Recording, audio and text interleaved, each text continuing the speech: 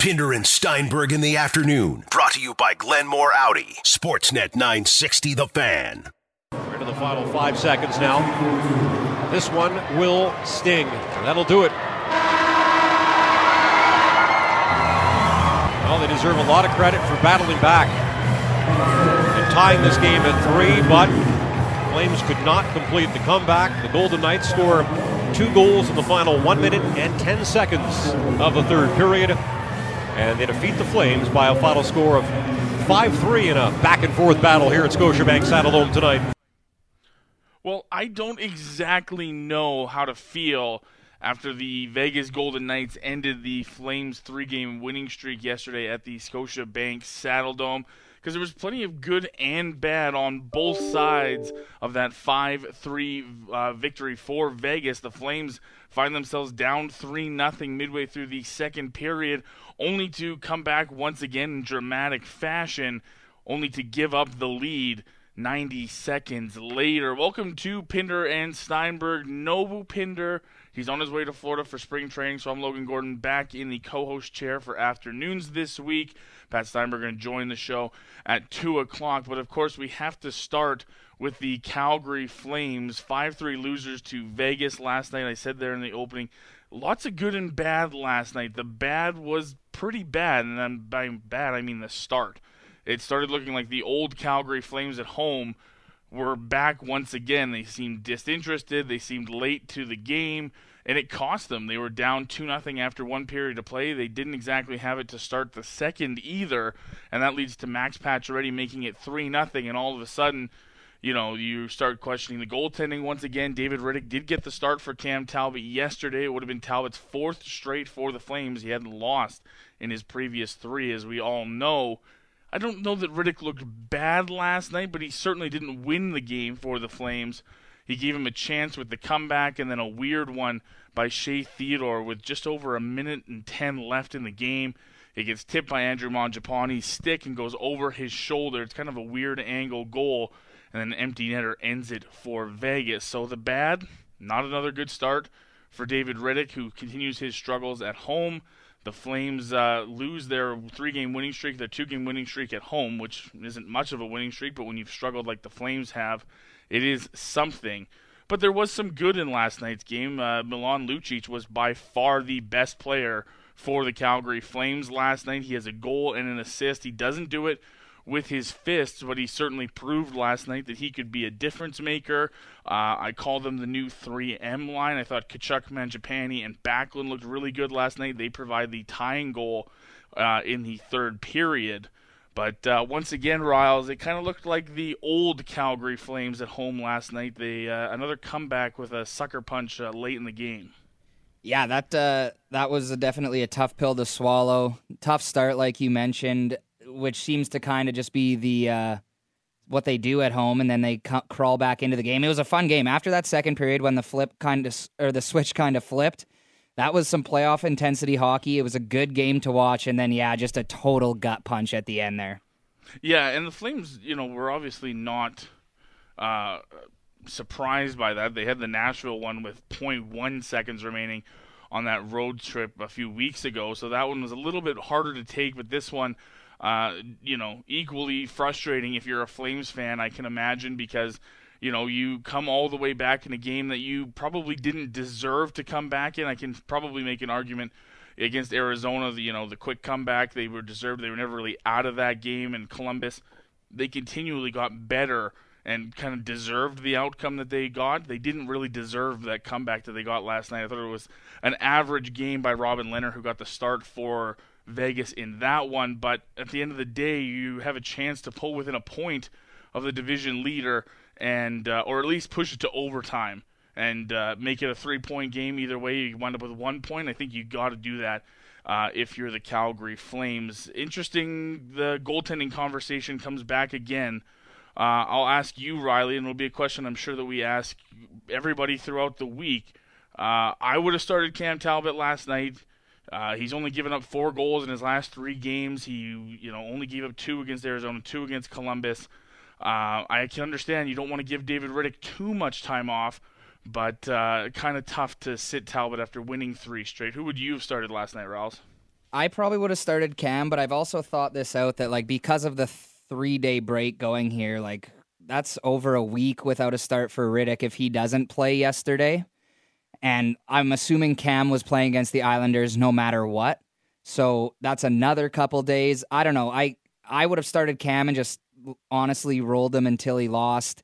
But I understand why they went to Rittich. But, I mean, hindsight's 20/20. I mean, I don't think Rittich lost them that game, but by no means did he win them like the game either. You know what I mean? Rittich 27 saves, 4 goals against, an .871 save percentage.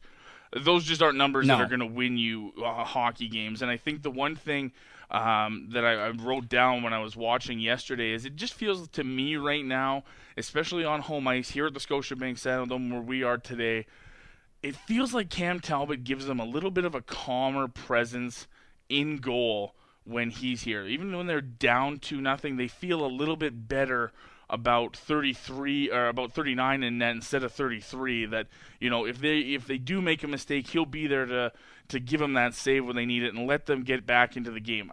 Admittedly, Rittich did do that yesterday, but I mean, we had this conversation Friday before the Arizona game, and guys like Matthew Tkachuk talking to the media come out and say, you know, we don't want to get in these habits of getting behind in games. We want to be the ones up late, make the other team press, make the other team try to have to come back on us. And now for the third straight game, I know the Arizona one was a very quick one, but they got down early and they've had to fight back in all of these games at home. It's not a strategy that you want to employ for the long term if you're looking to win games. Look, the good news is for the Flames, they're 6-3-1 in their last 10. They're in a good spot, not a home and cooled spot in the Pacific Division, but they're certainly in a better spot than where they were. And coming up, you've got 3 days, which are going to be tough to sit on for the Calgary Flames before you welcome in the New York Islanders on Thursday, and then a big Hockey Night in Canada matchup against the Winnipeg Jets on Saturday. I'm Logan Gordon filling in for Ryan Pinder. Pat Stein, we're going to join the show at 2 o'clock today. We got a busy one for you. We'll talk to Ryan Pike from Flames Nation. He's going to join us our Monday regular in the 1 o'clock hour at 1:30. We'll get his reaction to what he saw last night. Of course, you can always join in on the fan feedback line, 960-960. What did you see last night? The 5 o'clock start yesterday for the Flames, a bit of an early one on a Sunday. Down again and then having to force a comeback only to have it blow up in their faces late in the third period. Then, of course, I was going through the show. We'll have 3 burning questions with Riley coming up around 1:45. Elliot Friedman going to join us. Sometime in the 2 o'clock hour, we'll get Ryan Pinder as he's making his way to Florida for Blue Jays spring training. And, of course, we'll have Cale McLean, the head coach of the Stockton Heat, joining us as well to get a look at the Flames farm team. We'll continue looking at last night, Riles, and I do want to give some credit to Milan Lucic here. Look, number 17 was the second star last night. He plays almost 17 minutes. And look, I'm not going to say that Milan Lucic is a sniper. The goal that he scores to get the Flames on the board is one that I think Robin Lehner desperately wants back, but it awakens the team. He has 7 hits on the night. He was all over the ice. He assists on another goal to get the Flames back within 1. He was the second star of the night, and he was well-deserving, and it's not a guy that I would have given credit for doing it. I thought if Milan Lucic was going to have an impact on a game like last night, I would have said it was probably in a fight with Ryan Reeves. Both of them running around last night, but not really with each other. So good for Lucic. Not a guy that Flames fans rely on for offense, but he certainly gave it to them last night. I was happy with that. What else really here? Oh, I wanted to mention, Rouse, a couple guys that I wasn't super happy with. We talk about usage for guys. I said Lucic over close to 17 minutes last night. That means he's taking away ice time from other guys. Mark Jankowski and Zach Ronaldo. Jankowski runs in at 5:56 of ice time, just under 5 minutes for Ronaldo at 4:45. That's just not enough from your bottom 6. You got goals from Dylan Dubé and Milan Lucic last night. That's going to help you down the road. But if you're going to take out Tobias Reeder and put in Zach Ronaldo, maybe more than 5 minutes of ice time is what you want to see out of Ronaldo. I didn't see much from him. Should also mention Noah Hanifin left last night. He got hurt 2 minutes. He played about 2 minutes in. He took a an elbow, it looked like, from Brandon Peary, who was on the receiving end of a Milan Lucic hit.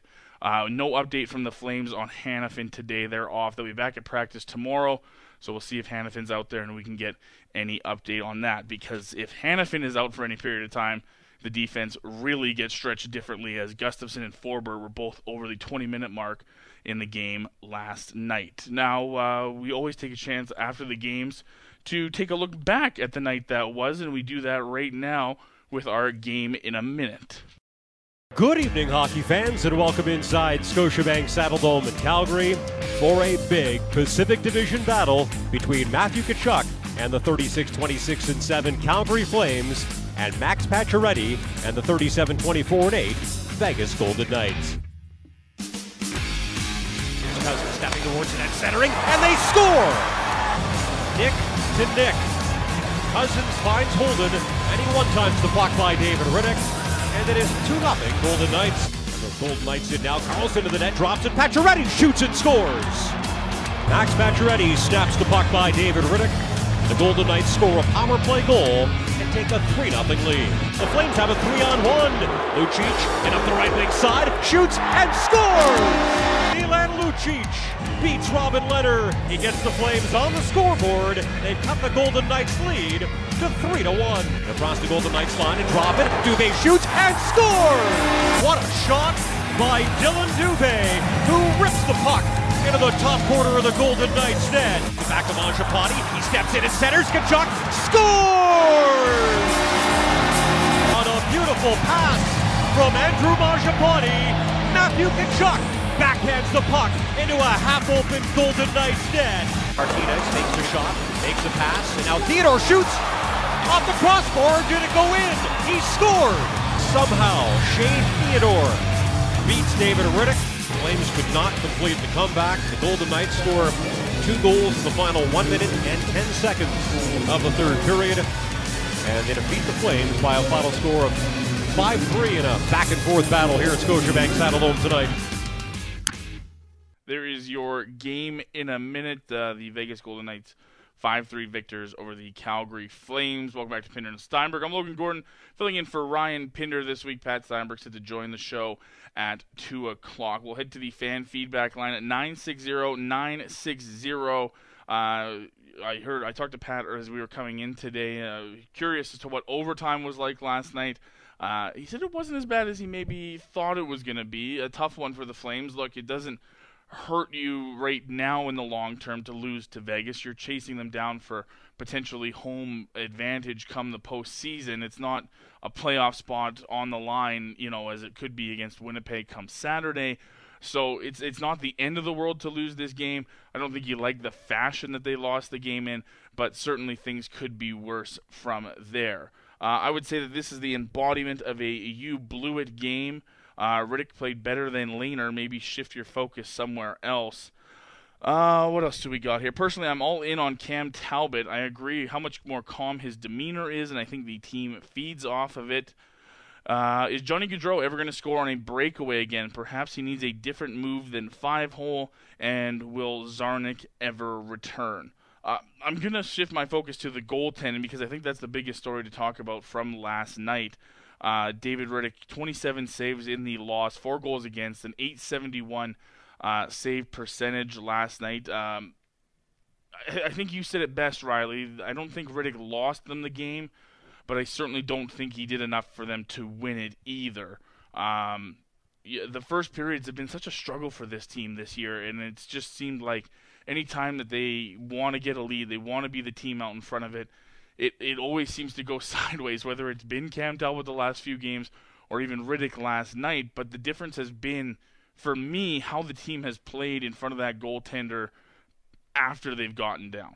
From Columbus, they got down 2-0 there, and they immediately started to climb slowly because Columbus, we know, it was a low-event game against Columbus. They start to climb slowly. Against Arizona, the first shot of the game from Taylor Hall, that one goes in the net. Not long after, the Flames find a way to get back on the board.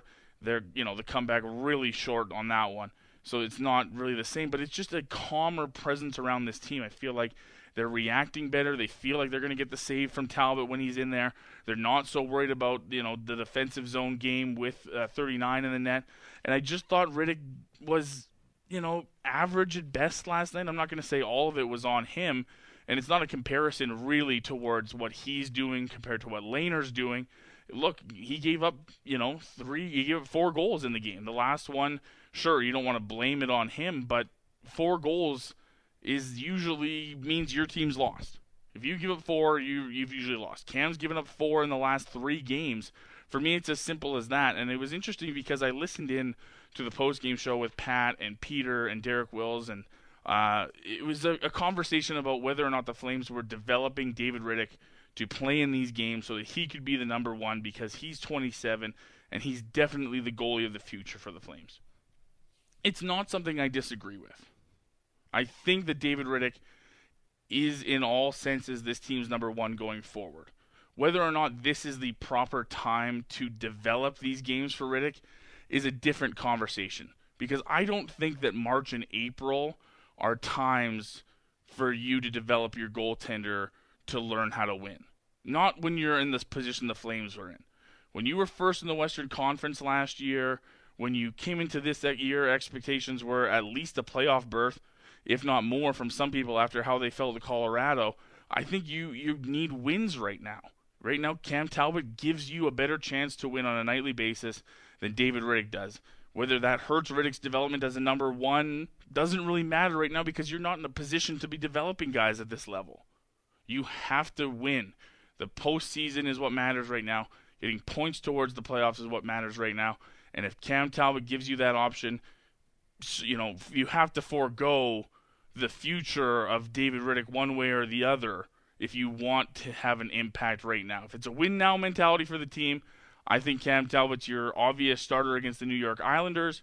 I can't say for sure whether that's going to happen or not, because stranger things have happened with this coaching staff. I didn't think that David Rittich should have got the start last night, but Riley, again, you made the point earlier. He was off. There's a 3-day stretch here between games. Then you're talking almost a week and a half to 2 weeks that David Rittich hasn't played a game, and that's tough when you're splitting a platoon that the Flames have done all year. So we'll see what happens. We'll get Ryan Pike's take on this coming up in just a little bit. I'm not sure that the Flames know exactly what they want to do in net, because I think the development thing makes sense to me. You want David to be your number 1 goalie for the next few years, and hopefully next March and next April he's the guy, unquestioned. But right now he's just not. So it's a problem the Flames have going forward. The good news is that they've been scoring goals. They've been better at home. You've already got 2 wins on this homestand. A regulation loss to Vegas last night isn't the end of the world. We got 2 tough opponents coming up in the New York Islanders and the Winnipeg Jets. We'll get into all of that and more as the afternoon rolls on. But we got to take a break around the corner. We'll welcome in Ryan Pike from Flames Nation. He was here at the Dome last night. He saw the Knights and the Flames. We'll get his opinion on that, and perhaps a look into what downtown Calgary could look like a little bit more down the road when the arena comes. It sounds as though we've got some news on that front, perhaps a C-train line going through where the new Dome will be. We'll get his thoughts on that and more as Pinder and Steinberg continues on a Monday afternoon from the Saddle Dome. Sportsnet 960, The Fan. Calgary guys talking Calgary sports. Pinder and Steinberg are only on Sportsnet 960 The Fan. Brought to you by Glenmore Audi. Well, we continue our trend of Monday regulars, even though Pat is usually in this chair at 1:30. I've decided to steal his guests for my own uses, and that is, of course, the one and only Ryan Pike from Flames Nation. He joins us down the Atlas Pizza and Sports Bar guest hotline. Mr. Pike, how are you, sir? I'm doing good, man. How are you?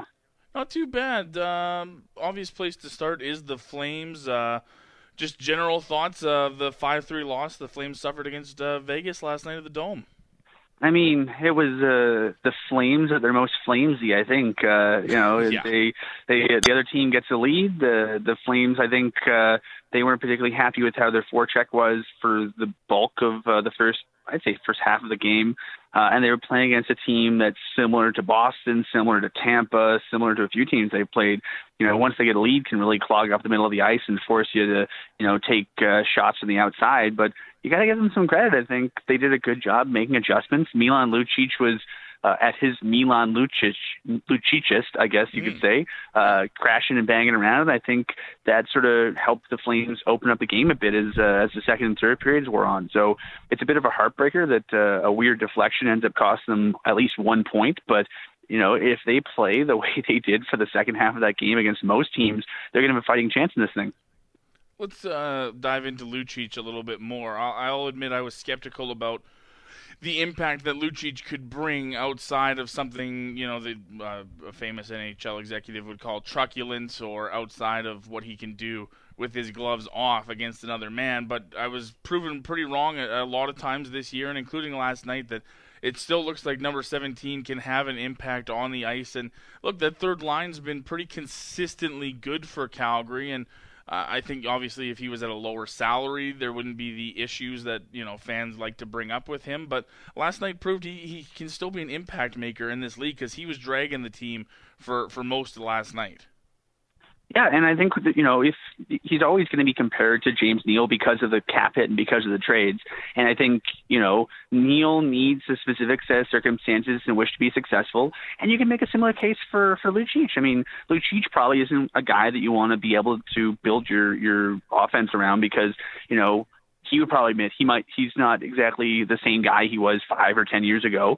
But in games like we saw last night, he can be pretty effective. When he's physically engaged, Matthew Tkachuk's like this to a similar degree, so is Sam Bennett. But I think from a pure physicality aspect, Lucic is the kind of guy that can sort of, drag teammates and opposition into the muck and sort of make a game a trench war. And when he does that, it opens up a lot of space for his teammates. I mean, Dylan Dubé at least has the separation speed where he can do a little of both. But I think Dubé and Lucic were both difference makers last night in a way that is probably pretty encouraging for the Flames going down the stretch because, traditionally, the last few weeks we've seen the first line, with Monahan really start getting going, and the backline line's been really good since like the beginning of February. But the rest of the team, they haven't really been firing on all cylinders yet. So if they can get Dubé, Lucic, and Derek Ryan going and maybe get a little bit more out of the fourth line, suddenly they're a much more deep team and a much more difficult team to match up against in these kind of close games.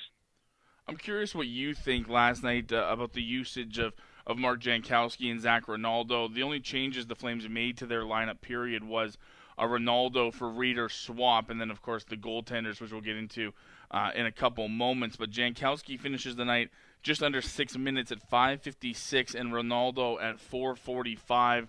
I believe we saw Jeff Ward even double shifting some of his forwards onto that line. You saw Lindholm and Tkachuk get different periods of time on there. They would put either Ronaldo or sometimes Sam Bennett off of that line and roll with forward from the first two lines. We always talk about depth on this team being such a strength, but do you think it's a factor of playing Vegas last night and such a deep team there, or is it just two guys that are kind of struggling and the coach showed it to his displeasure based on ice time? I think it's a little of both. I mean, I think it's safe to say that neither Ronaldo or Jankowski really were rolling last night. Sam Bennett, I don't think it's controversial to say Sam Bennett is the best of the three guys who are currently in, or the best of the four guys rather, who are in that fourth line rotation.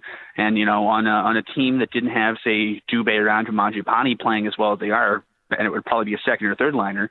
But I think it's just a case of, if you're on the fourth line, you got to make an impact with the ice time you have. And, I think, the challenge is in a game where I imagine the rationale behind putting Zach Ronaldo in was that you wanted him to sort of bring some energy and bring some physicality. He was largely invisible for much of the game. I mean, if you didn't have a scorecard and if someone didn't tell you he was playing, you wouldn't have noticed him.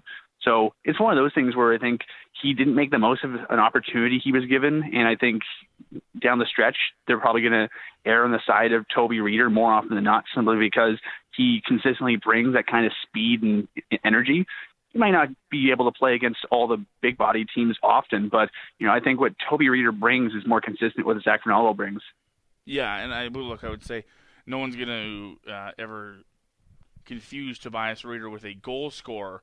but he certainly impacts the game in different ways. He uses his speed to his advantage, and he's certainly, for me, been a noticeable part of the penalty kill. And I mentioned there, Rod, the only other swap in the lineup was the goaltending one, and of course it's been a big topic all year long here. The sentiment from me, really, I didn't think Rittich lost them the game, but I certainly didn't think he did enough to help them win it. When your goaltender gives up 4 goals, I would say on most nights you're going to lose in the NHL, and I'm starting to notice a pattern myself where I feel like the team is almost a little bit more comfortable when Cam Talbot's in the net than when David Rittich is, and that's just a trend I've seen lately.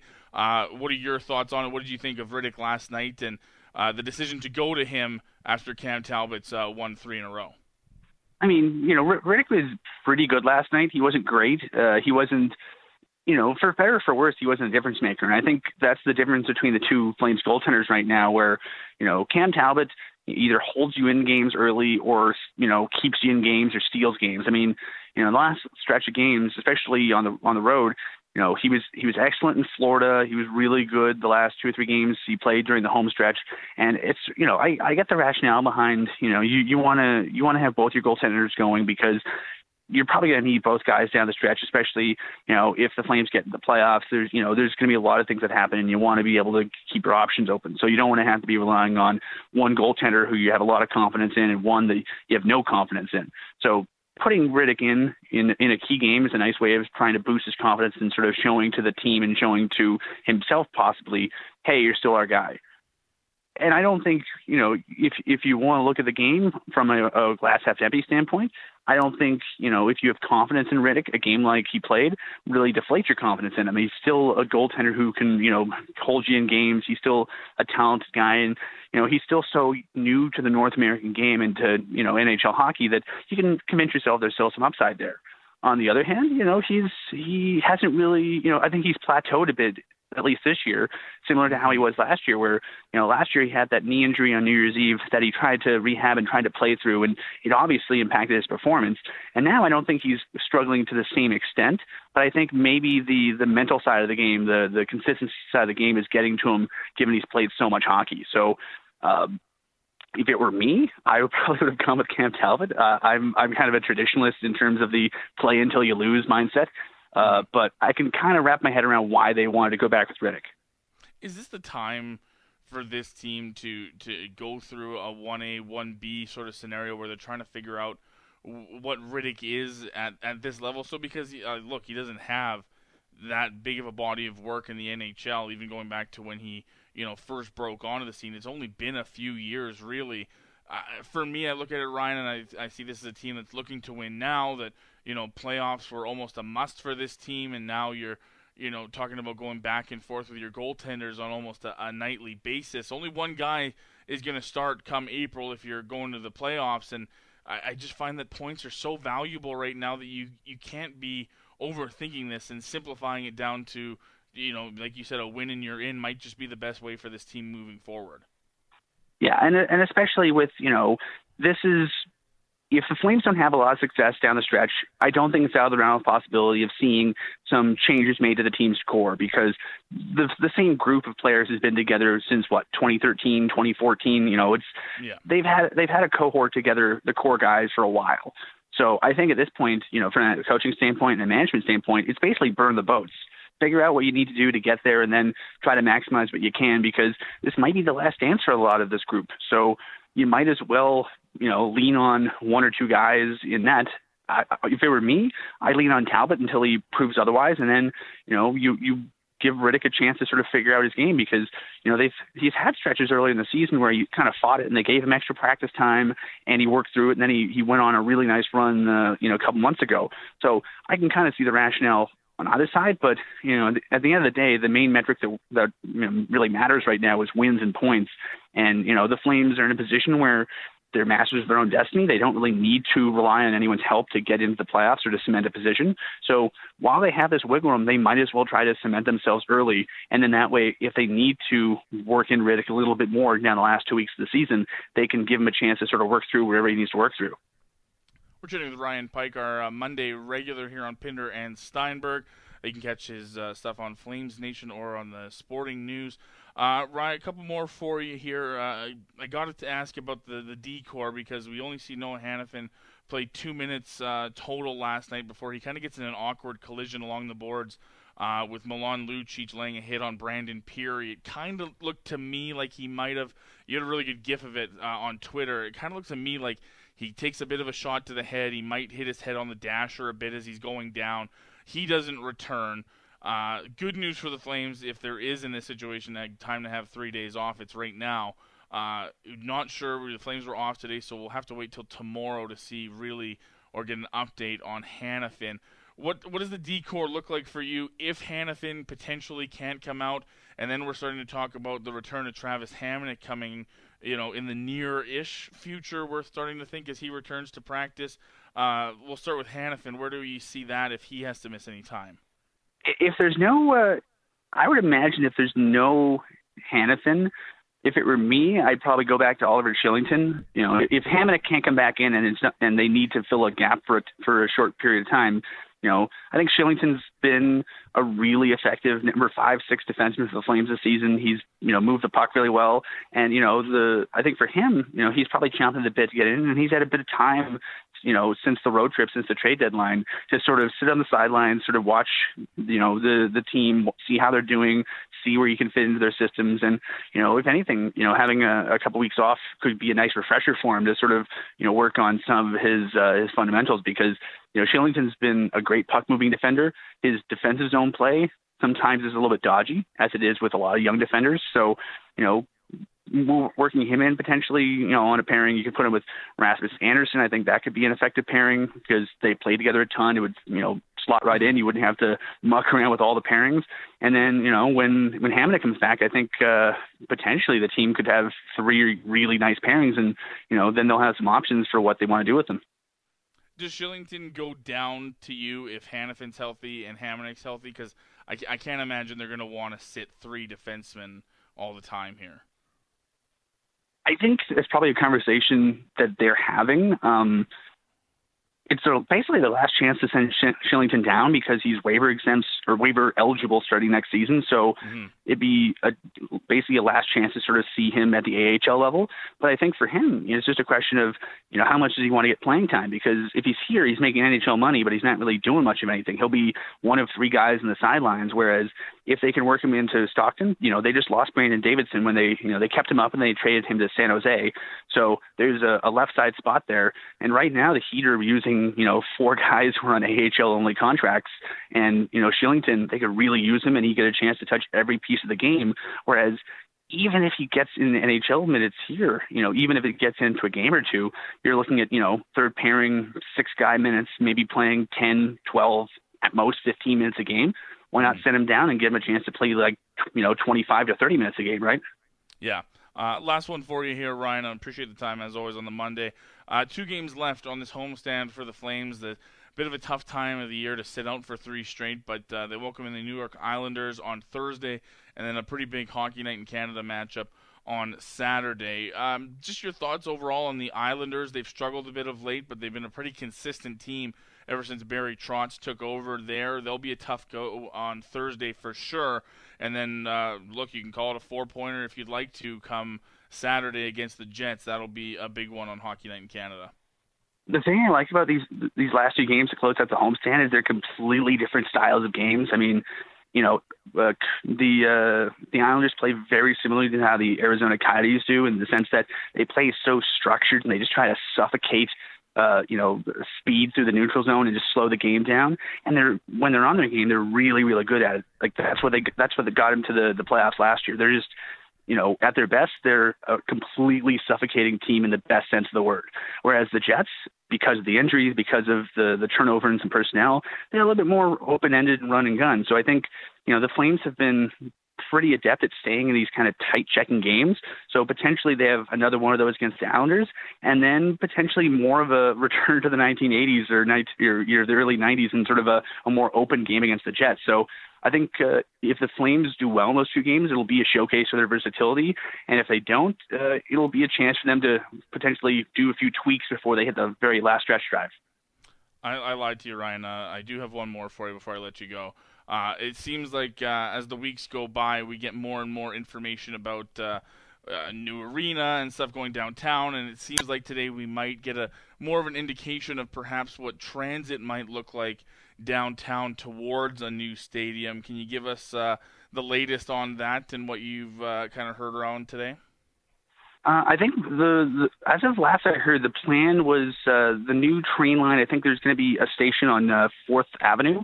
So basically, for those of you who've been around Stampede Park, basically Olympic Way up towards the underpass down to the National Music Center, that sort of area is where the train would be. And I believe it'd be an underground station, and then folks would go up to street level and walk over a couple blocks. So ideally, I think the city wants it to sort of be, walkable and sort of get some foot traffic in there. And I think that's their goal. We'll see if they can achieve it. And I think once we get a bit more detail about the hows and whys and whens, I think it'll allow them to plan a little bit more, effectively, because so far it's very conceptual.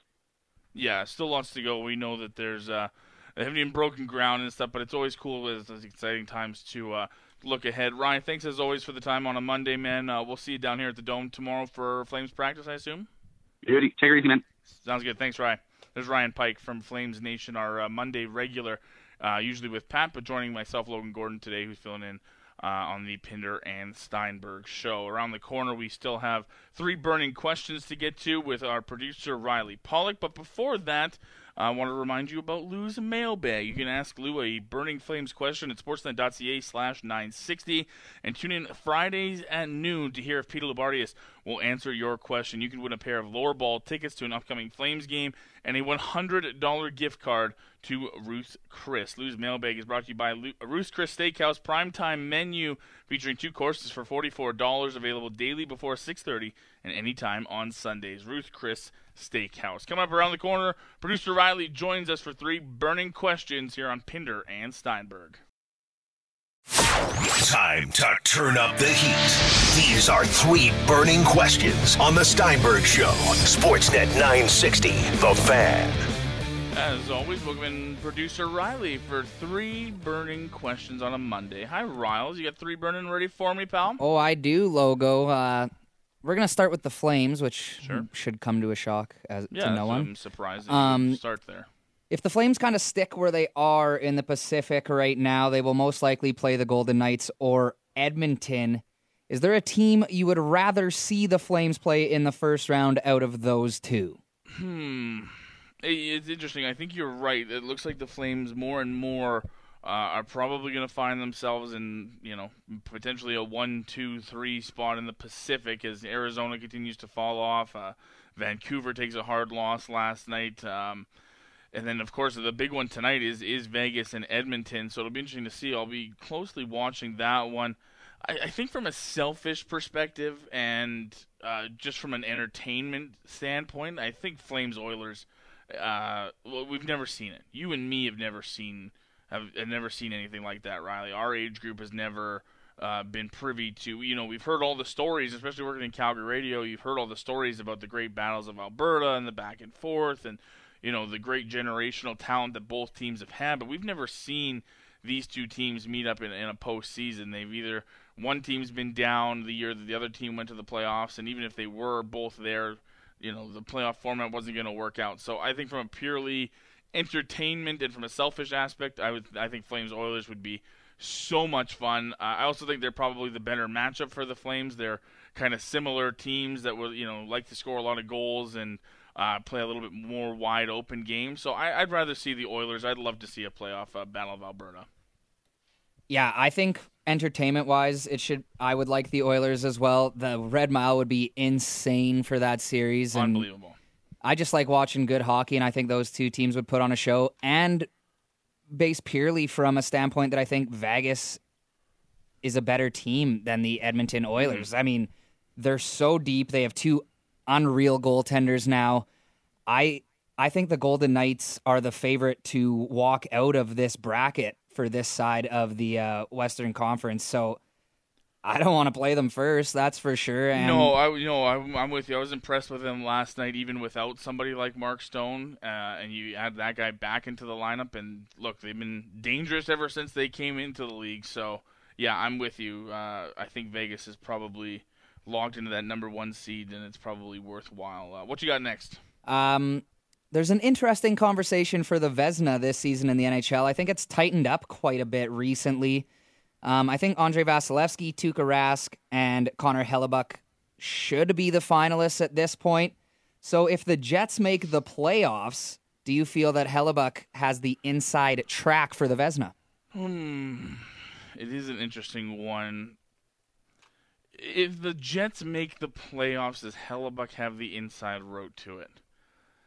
I'm going to say yes to that one. I would have look. My money for a long time has been on Jacob Markstrom, but look, I don't know the reality of him coming back. Yeah, I think he's been Vancouver's MVP, and you've seen it with them struggling without him. But almost the opposite, can be said for Winnipeg. They've thrived with Hellebuyck, despite all the losses that they went through on defense last year, and Byfuglien not showing up this year. The back and forth with him.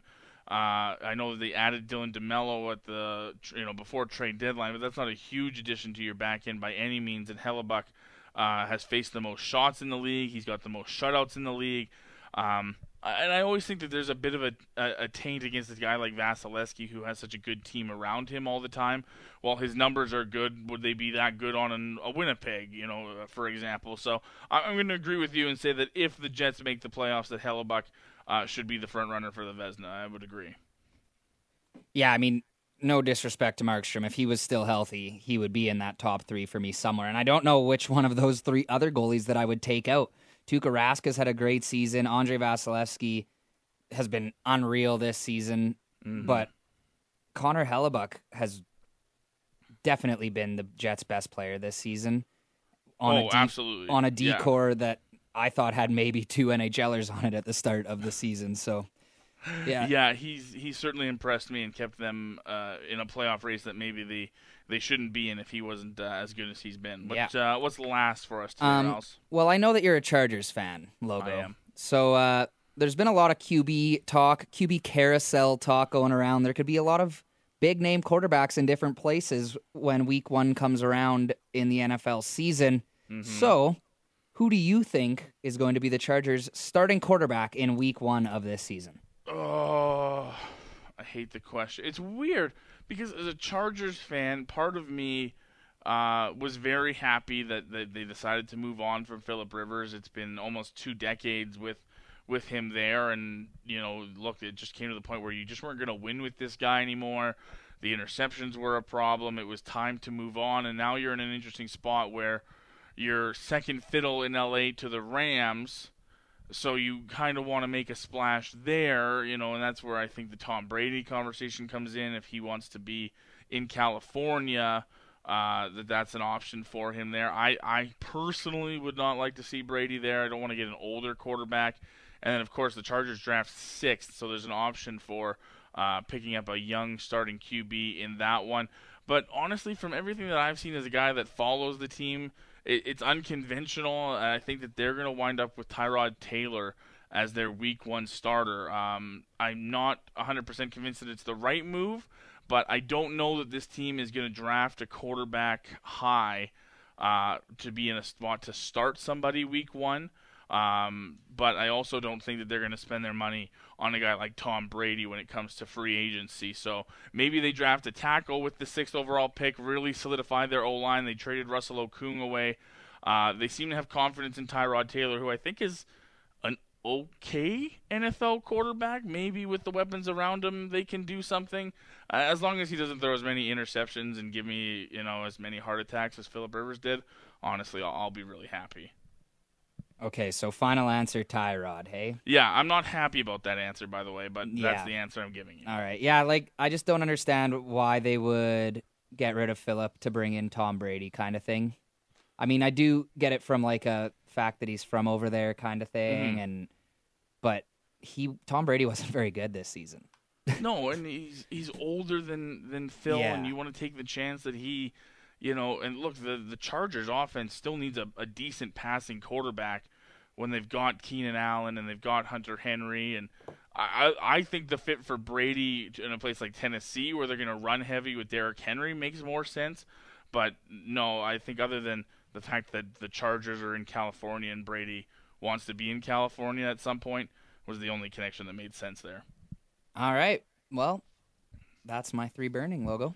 Thanks, Rouse. Appreciate it, buddy. As always, Riley will be behind the board this week, so we'll have more 3 burning with him throughout the Monday to Friday. This is Pinder and Steinberg. On a Monday, I'm Logan Gordon filling in for Ryan Pinder this week. Around the corner, Pat Steinberg set to join the show. I'm sure we'll get some Flames talk together around the corner. They fall 5-3 to the Vegas Golden Knights last night, but a busy show. We'll check in with the co-host of Pinder and Steinberg, the real co-host. It's not me. We'll try to figure out where Pinder is, if he's having a much better time in Florida than he did on the Klein trip. Also, Elliot Friedman and Cale McLean coming up later on in the show, and our Daily Flames Roundtable at 4 o'clock. All that coming up next when Pat joins the show. It's Pinder and Steinberg on Sportsnet 960, The Fan.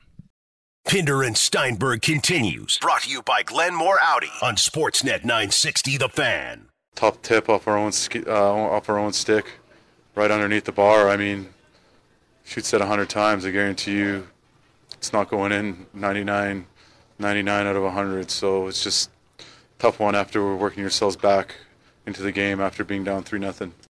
It's a tough one to swallow last night, but I'm kind of two minds on that game. So there's Milan Lucic following last night's 5-3 loss to Vegas. Game winner, 70 seconds remaining after the Flames erased a 3-0 deficit from Matthew Tkachuk's game-tying goal to Shea Theodore's game-winning goal, a minute 50 pass. So, 110 seconds apart, you go from elation in this building to, holy crap, the game's over. I thought Vegas was significantly better all night long. So I thought that they were full marks for the 2 points. They deserved the 2 points.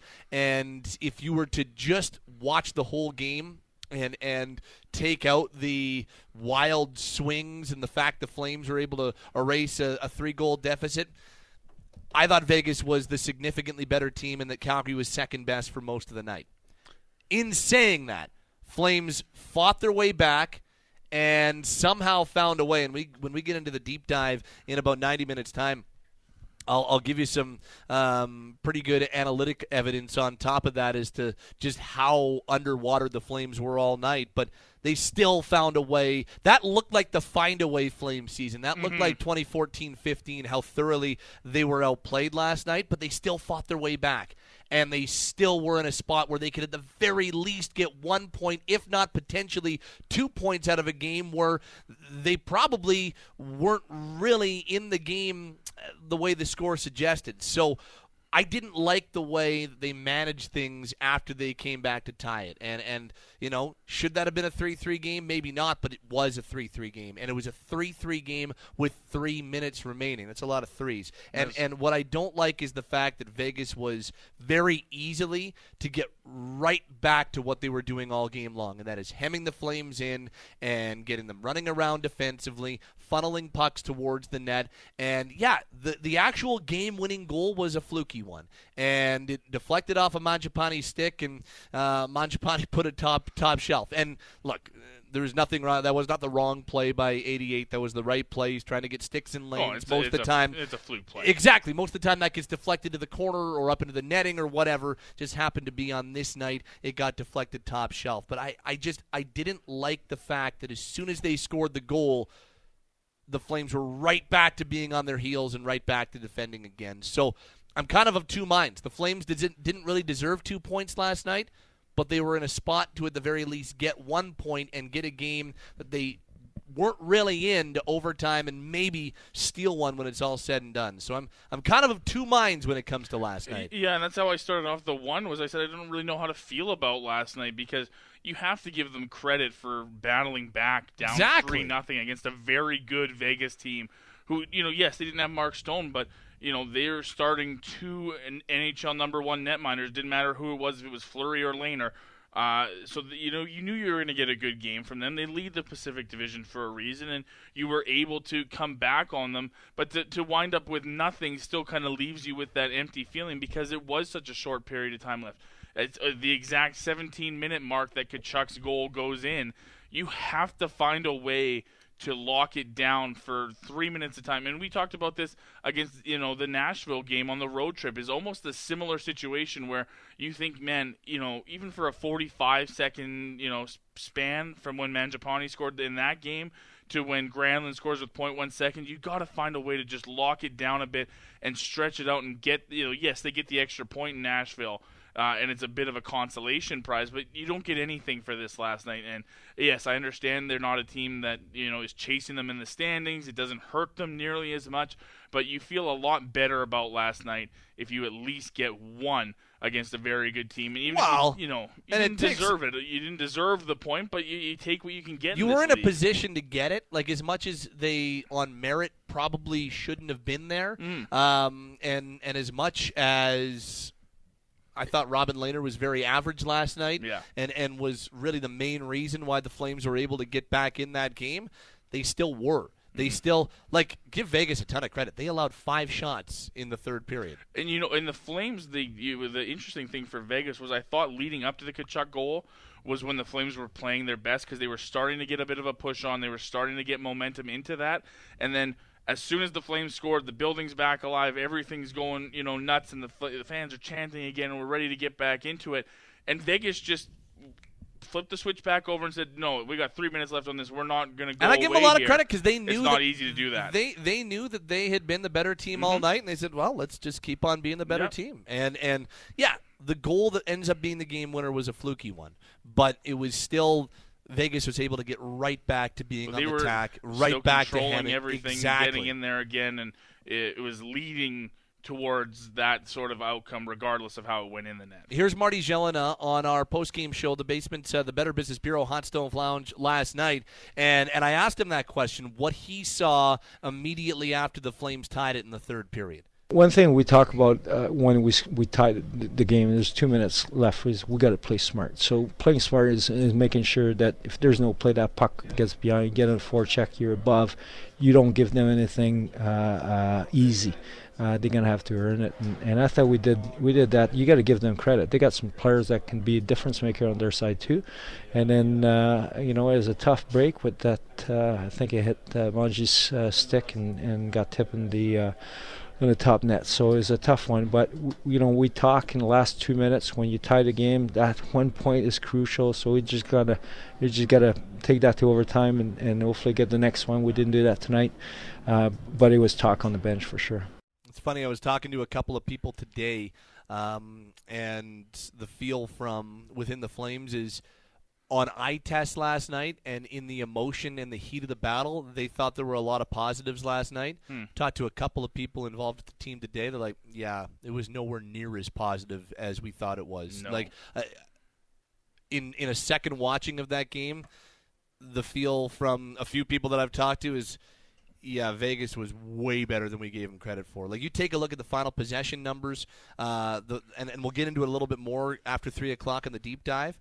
But the final possession numbers, Calgary was just over 33%. Final shot attempts were 68-34 at 5-on-5 in favor of the Vegas Golden Knights. So it was a very one-sided hockey game last night, and I thought Robin Lehner, that's the most average I've seen him in a long time. And the Dylan Dubé goal, that's a power play goal from in close. Maybe not that one, but the Lucic goal that was the Lucic first one wasn't a heater between the pads. That got the building a little bit more into it. And I guess there's really nobody that pass from Mangiapane to Tkachuk. I'll give the Flames credit for this. Especially in that moment, in a game where the Golden Knights had done a masterful job of shutting things down in the third period and making it so there was really nothing there for Calgary. The one time they got something, they did a nice job executing. That was a really nice play from Mangiapane and a really nice finish from Tkachuk. And what other line would you expect it from? Very true. That line. Very true. New 3M line, if you want to call it. I love calling that because it fits so well with Mangiapane, but that's the line that was going to do it for you because they've done it for how long now? That's the line that just drives it. And I thought for sure if there was going to be a game-tying goal last night and they were going to come on that comeback, it was either going to come from a Milan Lucic play last night or it was going to come from the line that's just consistently done it better than any line for Calgary this year. Welcome to the program. Let's get to the text line at 960-960. I went to the game last night, thought it was going to have a playoff feel. They were not engaged. 17 was. Don't know. It'll be interesting. That comes from Dave. This says, Pat, 100% agree. I think sometimes people look at the score and not the game as a whole. Vegas dominates the game from the outset. To me, their reputation preceded them, and they turned over pucks as if they knew they were going to be hit.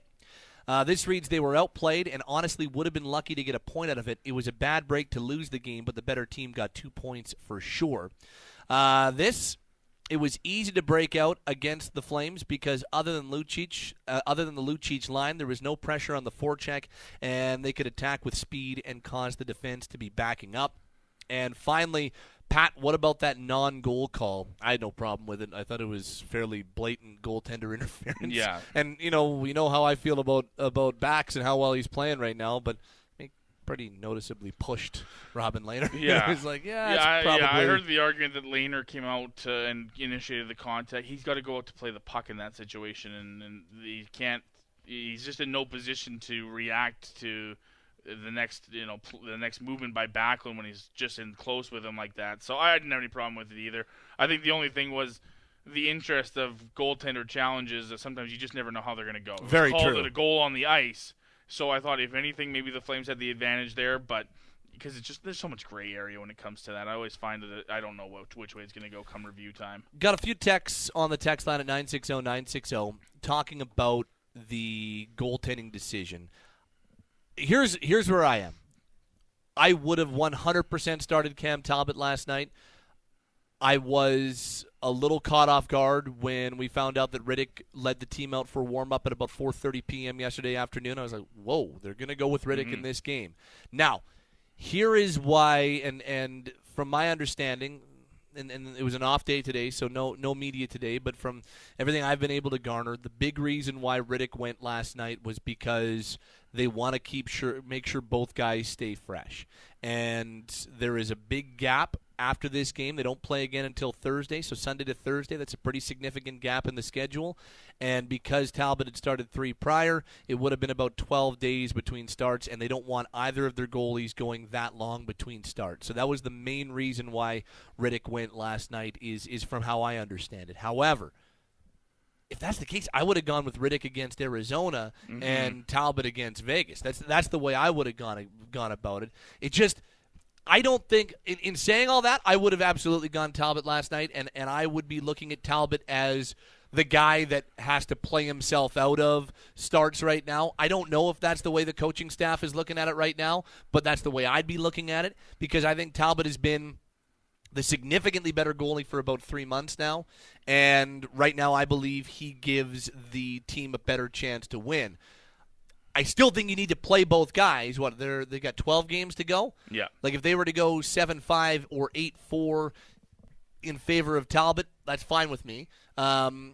Even if they were to go 6-6, I think that's probably fair. They just need to give Talbot some of these important games and let him play himself out of this conversation. But I didn't feel like Rittich was the reason why they lost that hockey game either. Again, Vegas was so much better than Calgary all night. Vegas, I feel, was winning that game regardless. In fact, I think I didn't love the first goal, the big rebound on the Ryan Reeves shot that led to the Nosek goal. I didn't love that one, and I thought he looked shaky in the first period. But I actually felt like Rittich settled in as the game went along and had to make some big stops at 2 and 3-0, and especially at 3-1 and 3-2 to keep the Flames in striking distance. So for me, I know it's really easy to jump to, well, they started Rittich, that's an awful decision, that's why they lost. I don't see it that way. I would have started Talbot, and I would give Talbot some nice runway here, but I don't think that the goaltending was the reason why Calgary lost that game last night. No, you made a good point that I don't think some of those chances, if you put Cam Talbot in, the same spot that David Rittich was in, some of those chances are going in either way. It doesn't matter who the goaltender is. Sometimes it's out of the goaltender's control as to what's actually going to happen. And yes, it looks bad when you put 4 by him. And, look, most nights in this league, if you give up 4 goals as the goaltender, your team's going to lose. The biggest thing for me right now that I would say about the goaltending, and I mentioned this in the one, is I like how the team plays in front of Cam Talbot more than I like how they play in front of David Rittich right now. It's just it seems to be a calming presence for them in the D zone, especially. I find they're not running around as much. And look, if you want to argue with me that the last week they haven't played the most offensively skilled teams, and that's probably a factor in that Arizona, Columbus, and even Florida to a degree aren't necessarily teams that are going to cause you to run around in your own zone because of their talent. I can buy that a little bit, but I just find that the way that they're playing in front of Cam is just there's some sort of presence from him. He's exuding some confidence towards the group that, look, boys, I got the next one. You guys go out, do your thing. I got the next one. We're going to shut it down from here and move on. And I'm at the point with David Rittich, especially at home where the struggles have been so much more apparent than on the road, that I'm not against, splitting the starts here down the road, but I would be more conservative if I was the coaching staff in maybe cherry-picking my next start for Talbot a little bit more. If it's, For Talbot or for Rittich? Or, excuse me, for Rittich. You're right, yeah. You know what I mean? Like, I'm talking, maybe his next home start is, you got San Jose and Anaheim coming at home in a couple weeks. If that's his next home start, I'm okay with that. On the road, it's a little more difficult because you have a back-to-back, and then you're talking, a spot against New Jersey might be a spot where I'd like to see him.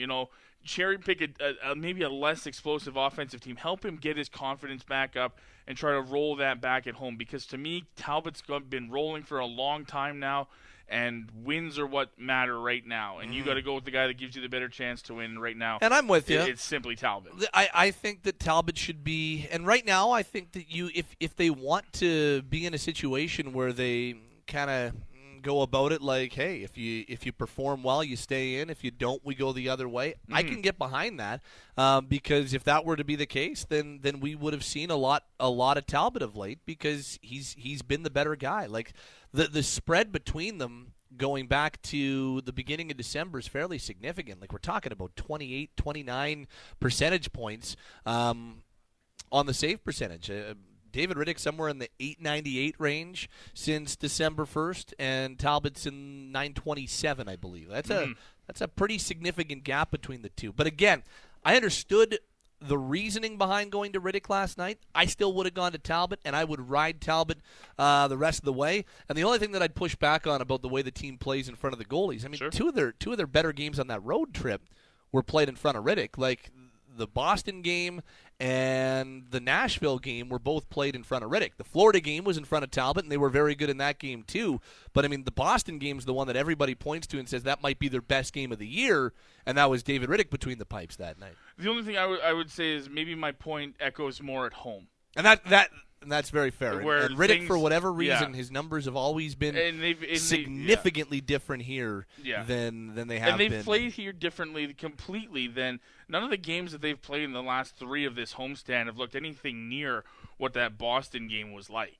So, I would say maybe at home this echoes a little bit more true because whether it's the team in front of him that needs the extra boost from outside, or it's just the goaltender that's seemed to struggle at home a little bit more than the other guy.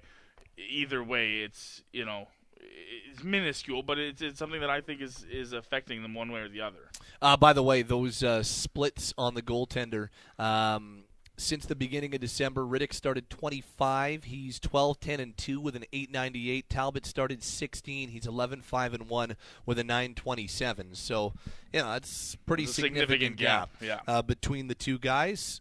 I still get the feeling, though, that somewhere internally that they feel more comfortable with Rittich than Talbot. I don't know why. I don't know what the reasoning is, and they're never going to come out and tell us. But you read the tea leaves and you observe the way that each guy is used, and there's always far more of an urgency to go back to Rittich, and they're far quicker to go away from Talbot. Like Rittich has gotten more runway to work his way out of things. Rittich has gotten the ability to go back in quicker, whereas when Talbot struggles, it's a very quick yank, and it's a very quick, okay, we're going to go in a different direction, and he still hasn't started more than 3 games in a row all season long. So I feel like I have not had this confirmed by anybody. Nobody has told me this on or off the record, but reading between the lines, I just wonder if somewhere there is a feel that Rittich is the guy and they want him to be the number one. They want him to be the guy come playoff time. We'll see how that plays out It here. echoes similarly, and I know you guys had this conversation on the post-game show last night. It echoes very similar to the Mike Smith situation from last year. Just reverse roles, Yes. right? Yes. Riddick was the guy that wasn't getting that runway last year. This year he is. Mike Smith last year, there were games where you thought he'd let in 4 or 5, and you're like, man, why isn't this guy getting pulled? And I can't remember the game off by hand, but I remember specifically it might have been a 2 or 3 goal night for Riddick, and Peters pulled him. And I remember Twitter was like, how in the world can you let Smith let in 5 one night, and then Riddick lets in 2 or 3 off the start? I think it was 2, to be honest. And he got pulled off of there quickly. So it does feel kind of opposite like that. It feels like, I don't want to say it's force-feeding the guy that they want to, but they certainly it feels as though they have a preference and they're willing to stick their neck out a bit for the guy that they want in that spot. Yep. And finally, Noah Hanifin left the game early last night. Weird situation, upper body injury. We believe the play that this happened on. Milan Lucic, in one of his 7 hits that he threw last night, hits Brandon Peary, but it happened at the same time. So Lucic was going for the hit the same time that Hanifin was pinching to keep a puck in. Mm-hmm. So it was just bad timing, but Lucic nails Peary, and the chain reaction ends up the final recipient of the blow is Hanifin, and his head kind of goes way back, and you think it maybe hits off the dasher board or something like that. He left, didn't return. Now, everything that I was led to believe last night, everything that I was able to find out, doesn't sound like it's overly major, but still not sure what the circumstance is, and they didn't practice today, so we won't be able to find out his status until tomorrow when we see whether or not he's on the ice. But here's Jeff Ward, the head coach, last night on losing Noah Hanifin. You know, we went and got a couple of defensemen at the deadline. I mean, the game is hard at this time of year, and injuries are going to happen. And the fact that we've got bodies now, we're able to plug a guy in that is a good NHL player, and so I don't think we'll miss a beat. I mean, we have to see what's going on with Noah first, but we've got a lot of good options that we can use if, in fact, he's out for a while. They did go out and acquire Forbort and Gustafsson at the deadline. They still have Stone and Shillington sitting as healthy scratches. And I don't know what Travis Hamonick's status is, but he's now gone through 1 full practice with the team. There are 2 full practices tomorrow and Wednesday, so I don't think it's crazy to suggest that Hamonick returns at some point on this homestand. Mm-hmm. If not, I would think that on this road trip coming up to the New York area, you might be able to see Hamonick back. So Hamonick's knocking on the door. Again, it's all about him going through full contact and checking off some of the boxes that he needs to check off to be able to play. But it sure does sound like he's a whole lot closer, so I don't really anticipate Hanifin out a long time, but we're not going to know for sure until tomorrow. No, and if we are right that it was something around contact with the head, we know things have changed in that, way that medical staffs handle that nowadays, and head injuries are that much more serious than almost any other injury that's not life-threatening. So it wouldn't have been a surprise to me if it was something, concussion-like, that they were just going to keep it as a precaution because they do have the next 3 days to get healthy and worry about the New York Islanders. It's a bit of a weird situation because at this time of year, I don't think that you almost want 3 days without a game because the standings could flip so much, especially in the West, without you playing 3 straight days. But for the Flames, especially on the back end now, you could look come Thursday or Saturday at a completely different back end with Hanifin in or out and potentially Hamonick back. And I do think Hamonick getting into a practice without the non-contact jersey is really a step in the right direction for him coming back soon. It is back for one more game this year. Our Sportsnet 960 junior reporter, we want your son or daughter to come help us on Flames Radio on April 4th. Final game of the year, Flames Oilers here at the Scotiabank Saddledome. So here's what your prize entails.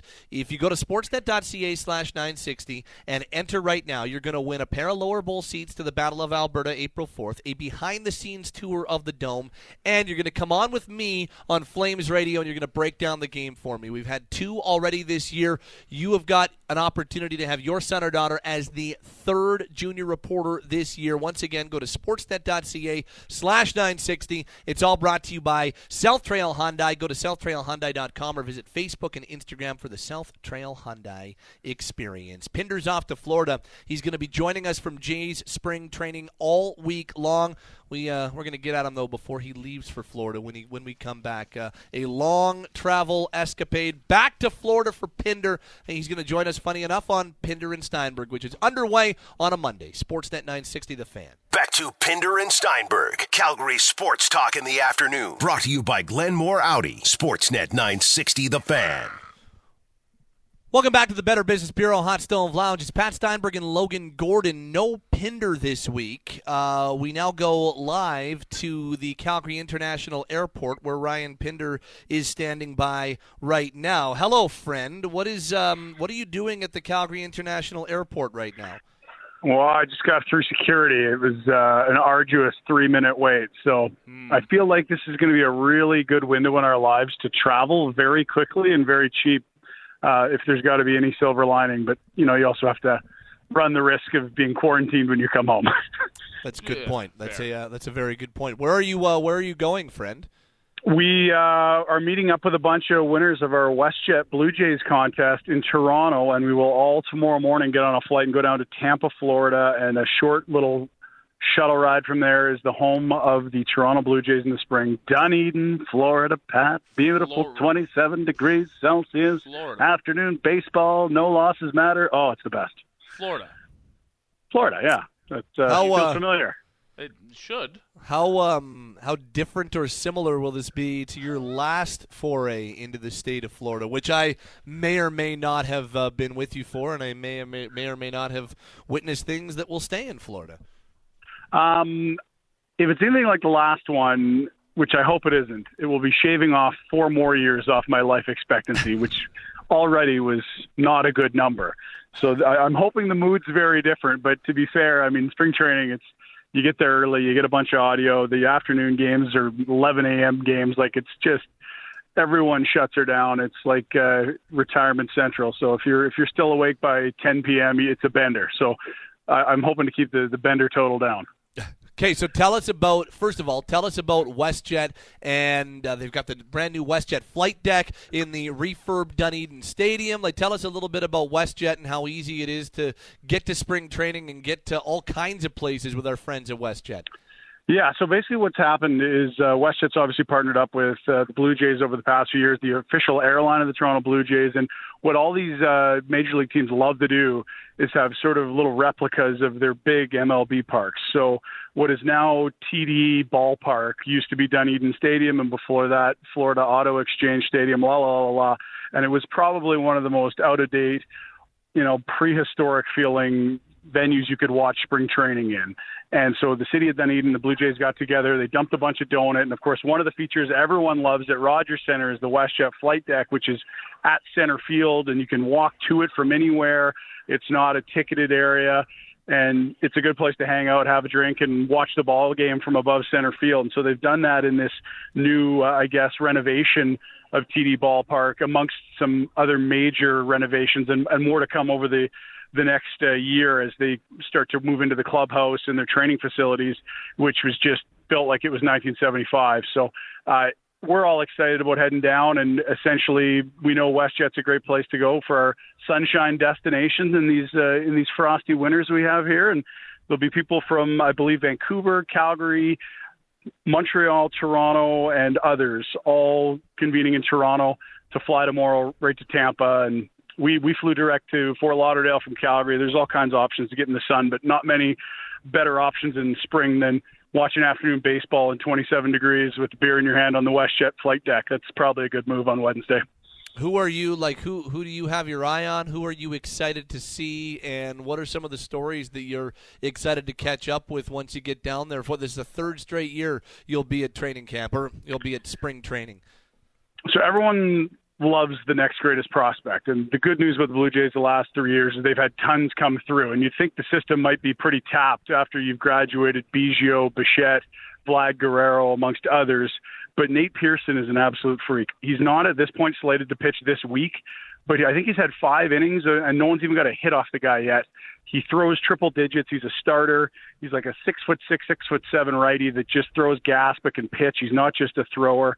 And I love to see if I can catch a side session or something. I don't know that he's going to pitch in a game, but if he does, that would be great to see because he's just been phenomenal in spring. And we're going to be having that stupid conversation around his service clock and when they can call him up to best suit their purposes for holding his rights down the road. But he's going to be here this year if he's healthy, and he's going to be an impact maker. And if any early spring returns mean anything, he's going to be a guy you can slot in right at the front of the rotation. Okay, Pinder's with us. Before I know you've got something planned, so we'll do that in just a second. But just give us a thought. We have not heard your take on last night's Flames game. My take is they got worked from start to finish. They were pretty lucky to come back and tie that game, and yet they still came back to tie the game. You got to manage it better. You can't not get a point out of a game that you were able to somehow come back and tie. But your observations on last night's loss to Vegas. Well, there's 2 things, right? You can't get down 3-0 with an effort like that against an opponent you're chasing for home ice in your division. You just can't. Too often we've seen this team come out flat in big spots. And I thought it was Milan Lucic, of all people, dragging the team into battle and finally getting them at least engaged. But it took too long. It shouldn't be like that. It's been like 3 years of this. I feel like Glenn Gulletson would still have a job here if they just showed up on time more often. But the other thing is, like, give them credit for being that team that, finds a way to be in a position to earn points. And for all the online, I guess, questioning of Dave Riddick on that one, if you're Andrew Mangiapane, that shot's not going in if it's not screened or it's not tipped. Like, get your stick out of there.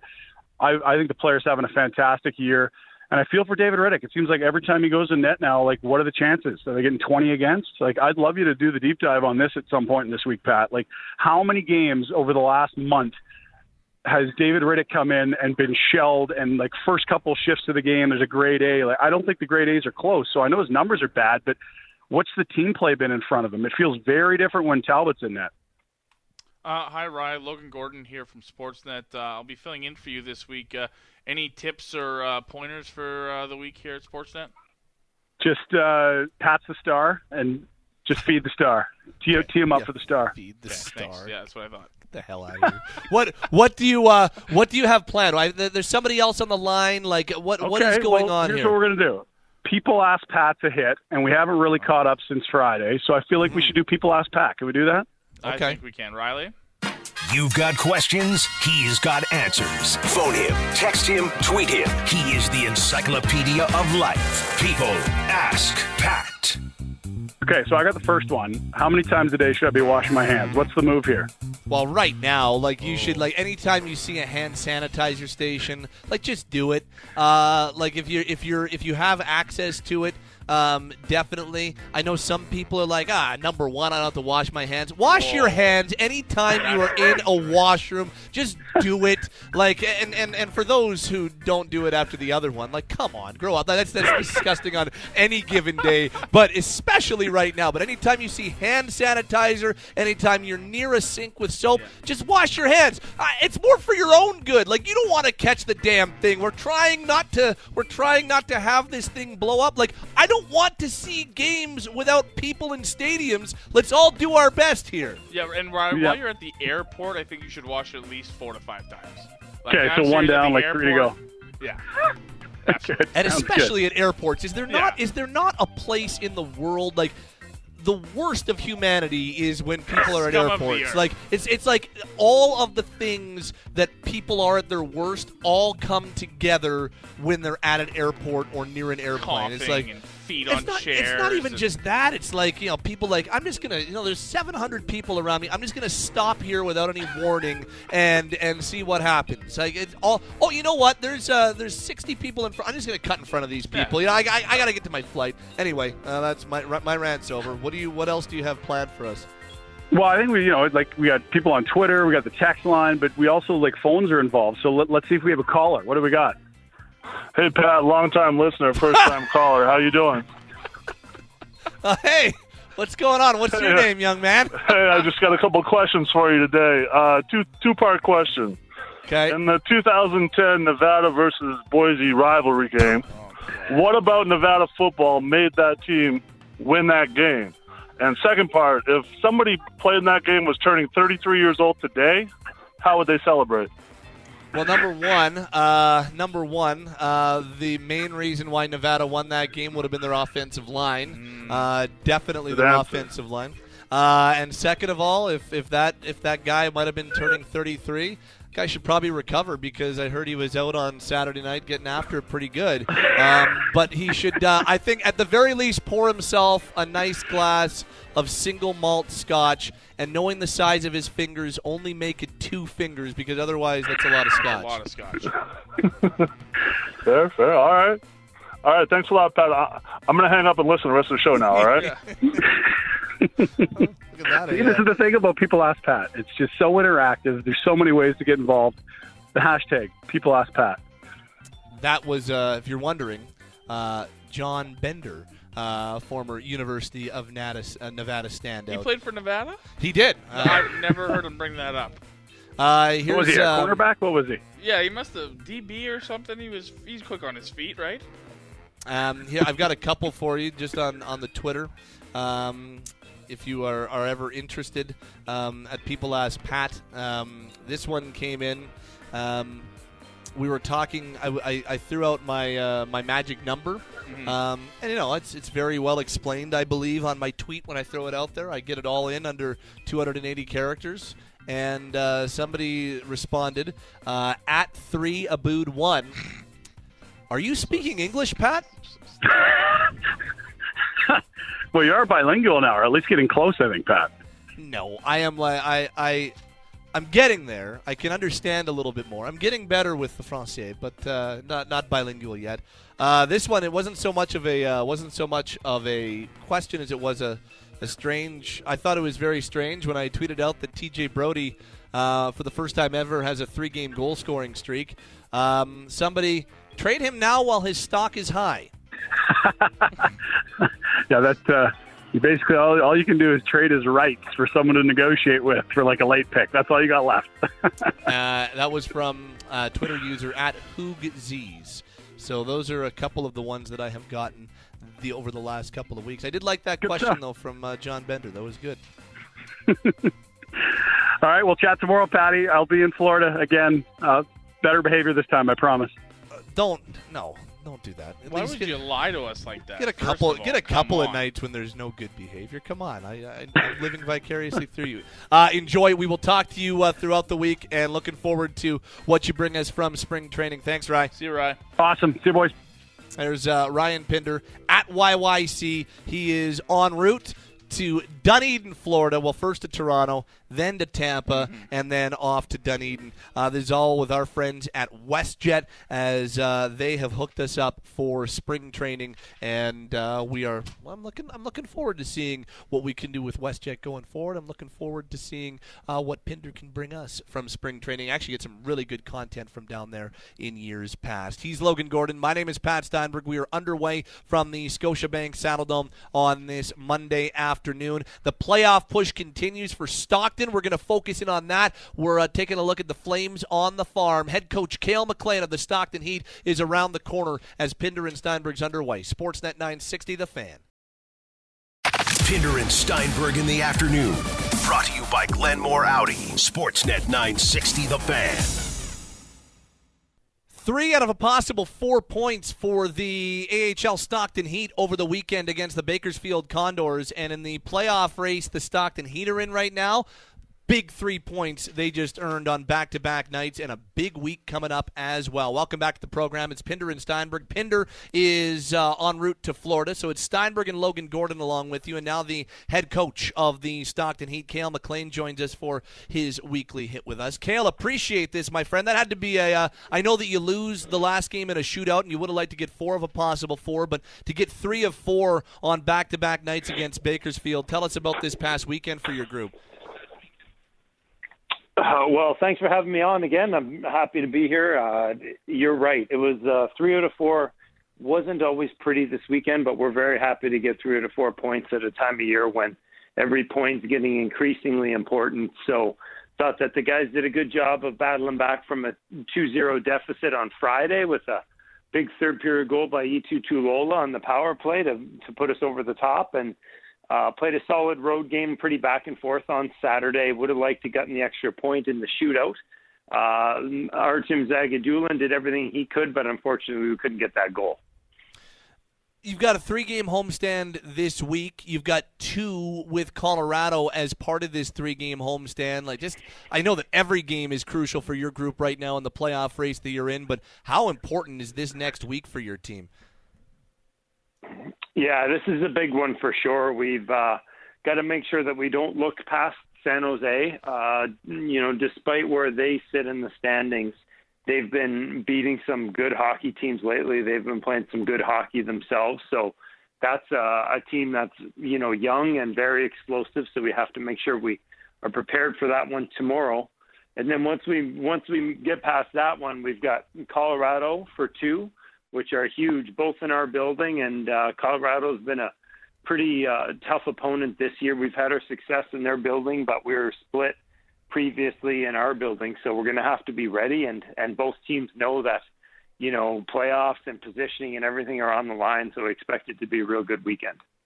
Cale, what's the value of this stretch for your group, especially for the younger players on this team, the first and second year pros and prospects in this organization, the value of being in this playoff chase, the value of playing meaningful hockey down the stretch, and assuming you get there, and the postseason. How important for development could this be for some of these guys? I think it can be huge for them. We're already seeing it right now at this time of year where the game is tightened up. Literally, it's tougher to score goals. We're giving up less. Other teams are giving us less opportunities. You really have to scratch and claw for what you can get. And so you're getting good exposure to, a young player like Eetu Tulola, who I mentioned, or Glenn Godden carrying a lot of water for us, is now in a position where, a lot of pucks were dropping earlier in the year, but it's not coming as easy. And that's something that you learn in professional hockey, is that as the year wears on, everyone tightens up and you really have to find a way to increase your level. And I think that it's good for these young men. I think Adam Ruzicka is a good example of a player who's been able to sort of find himself a role here with increased ice time and power play time. And now he's learning that in order to produce in March against these men, that you really have to be prepared every game. So it's valuable now, but it would be very crucial if we can get through these games and do what we need to do, get into playoffs and really put them in a position where there's a lot of pressure and there's very, very intense physical matchups that these guys got to navigate through. He's the head coach of the Stockton Heat in the American Hockey League, #1 affiliate of the Calgary Flames. Cale McLean's with us, Logan. Coach, I'm just curious about a couple questions on goaltending here. I'm not sure how many teams at this point in the season have equal starts between their goaltenders. Both John Gillies and Artem Zagadulin come into action tomorrow with 29 games started.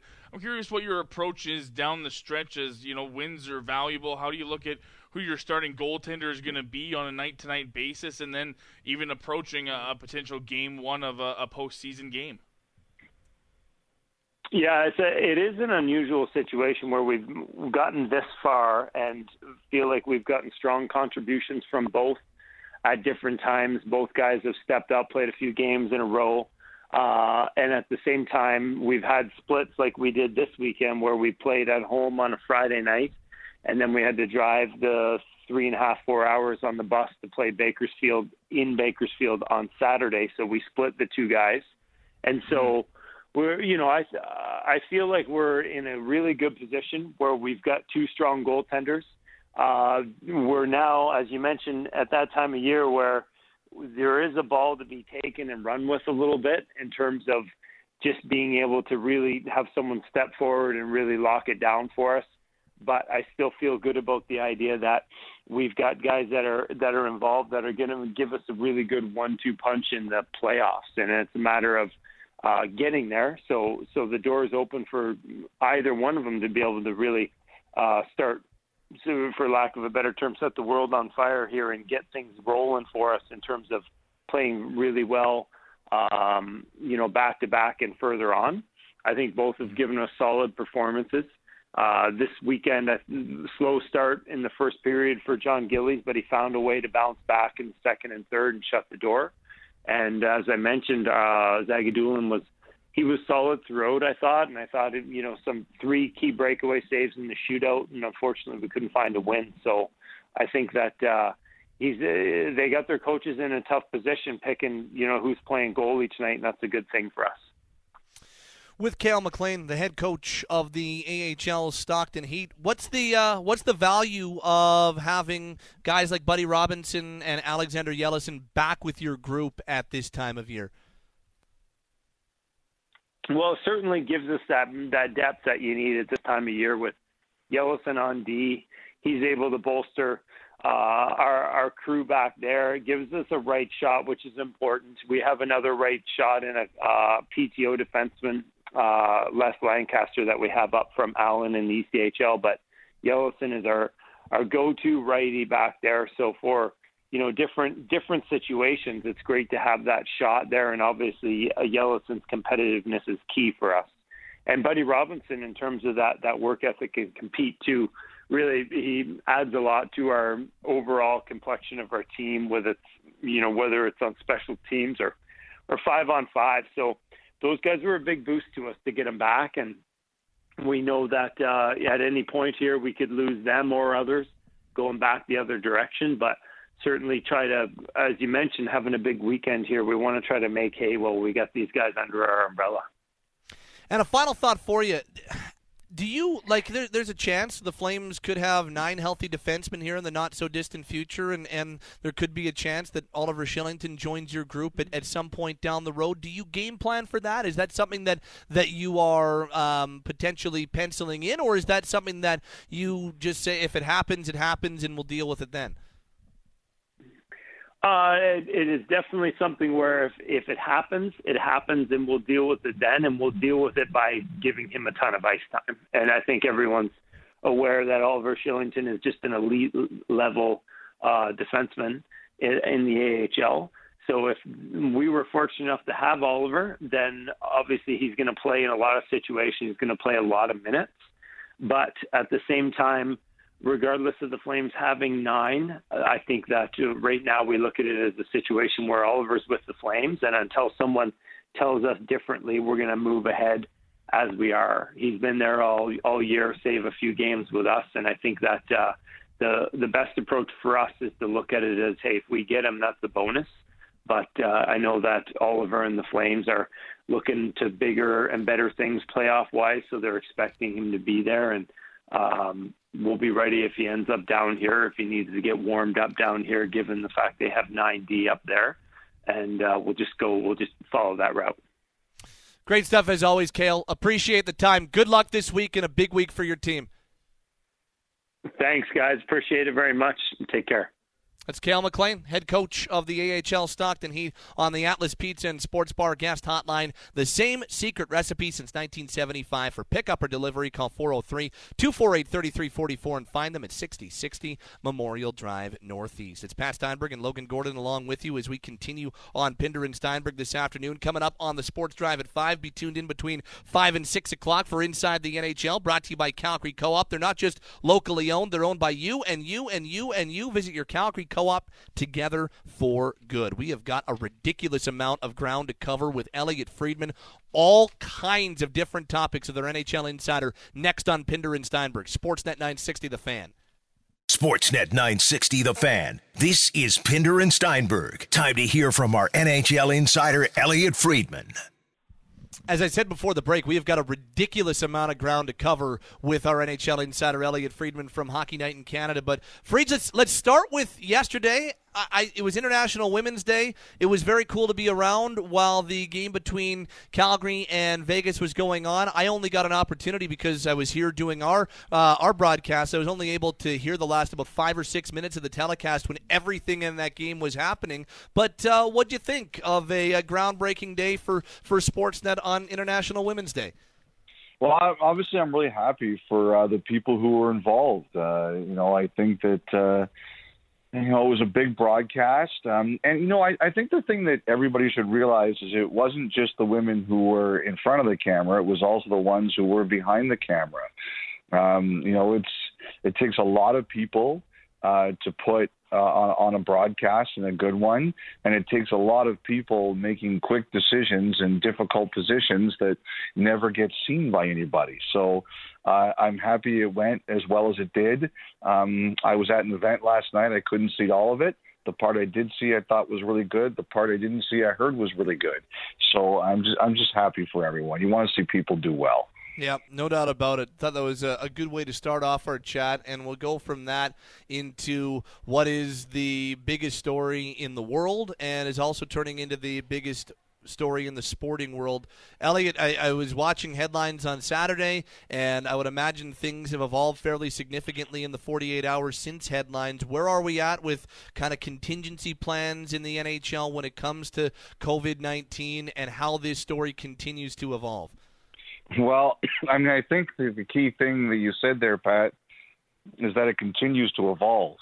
And the NHL was supposed to have some business meetings later this month. They usually have those where basically all the key business employees from each team get together.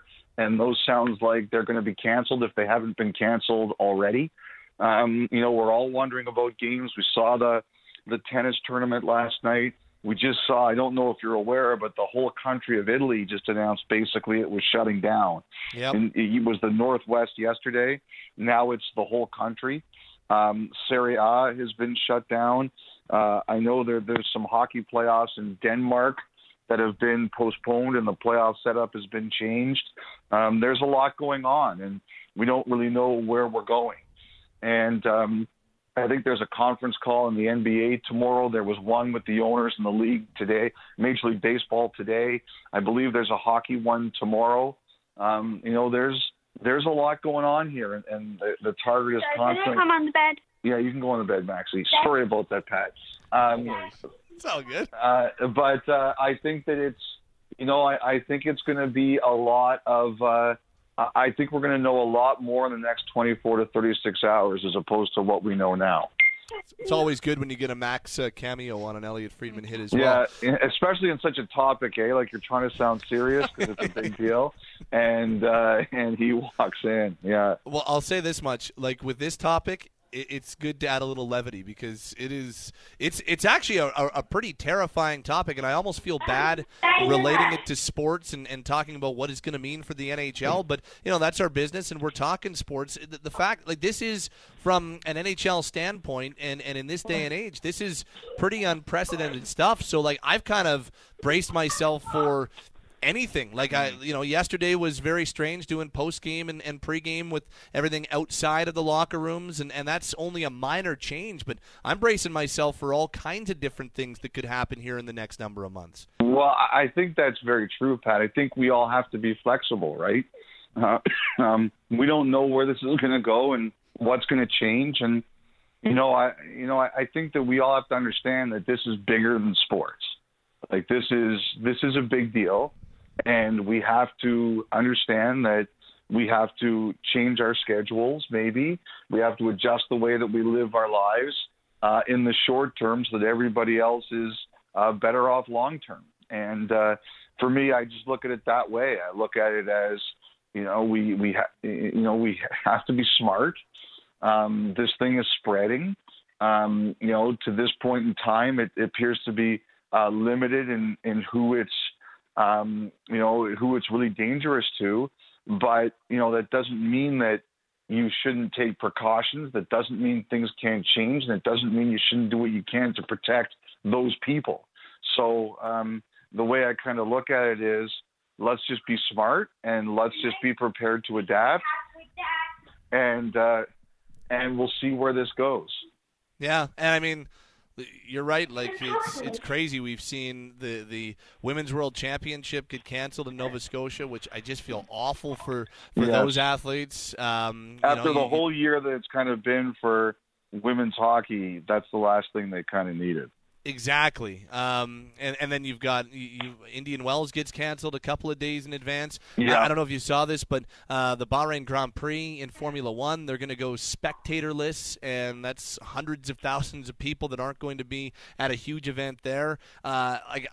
I think that we probably should be prepared for at some point games being played in different venues or non-traditional settings and stuff like that, just because that's certainly one of the things that I'm not saying it's going to happen, but it's certainly one of the things I'm prepared for.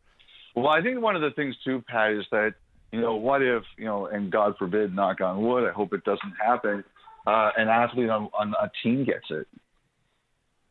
Yeah. What's that going to do? So I have a feeling that these are all conversations that, I really do believe that the leagues, all of them, they've been working around the clock on this. And I think they've all kind of been working together to see kind of what are you thinking? What are we thinking? And there's places like the Center for Disease Control in the United States that could basically liaise with all of them. So I don't think that this is anything that's being done in a vacuum, Pat. Mm-hmm. I think it's being it's a conversation where the leagues are together on this. They kind of all know what is going on. They're all getting the same advice. Major League Baseball had a conference call today. I believe I saw reports the NBA's is tomorrow. I think the NHL is having one tomorrow. It's not a coincidence that their timing is similar. It's because they're all getting the same information, and we're going to see where we go. And I believe they've got, as Chris said on Saturday night during headlines, you've got different ideas. Like, do you play with no fans? Do you play in neutral sites? Do you have to cancel games or push back the playoffs? I think one thing that's interesting to me is, and one GM said this to me today, we've got people complaining about, the 5-day break in the All-Star game.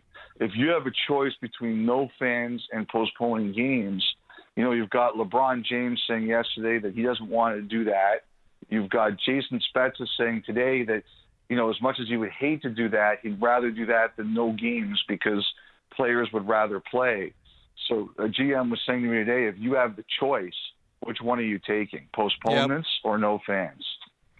He is Elliot Friedman, our NHL insider from Hockey Night in Canada. Joins us Mondays on Pinder and Steinberg, today with Logan Gordon. Logs. Hi, Elliot. Long time no chat, as usual, between us here.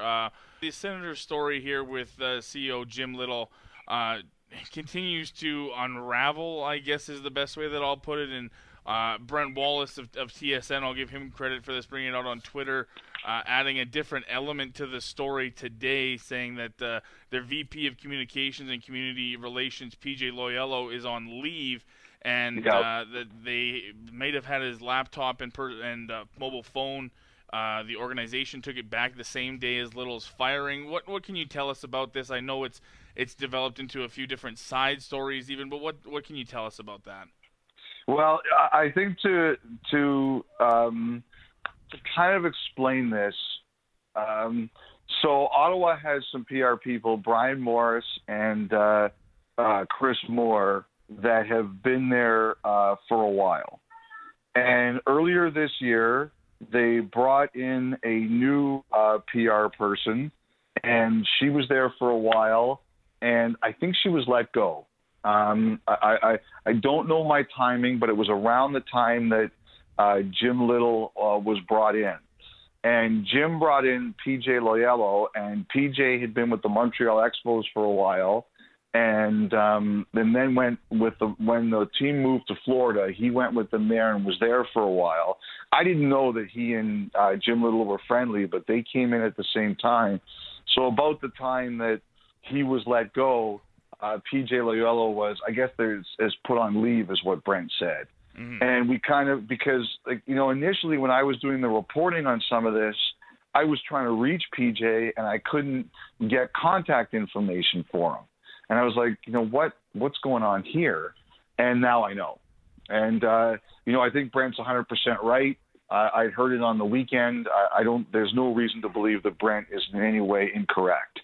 So I think it just shows you that organization's in a little bit of turmoil right now. I don't know if you're aware about what I reported on the weekend, yes. But I think one of the things that could add another level here is that I think there could be some litigation between the Senators and the search firm that brought them Jim Little. I heard that's also a possibility. I'm curious, Elliot, just as a side note to this is, does any of this rub the other owners the wrong way when these sort of stories come to light? Is this something, we've heard the jokes and the back and forth about, Eugene Melnyk and the Senators for a while now and their struggles, even, to find an arena closer to Ottawa and their fans. Is this something that the rest of the NHL, the Board of Governors, is going to, try to keep it down? Or, is this something that rubs them the wrong way to a point where they, want to step into it to a degree? Yes, I think that it bothers everybody quite a bit.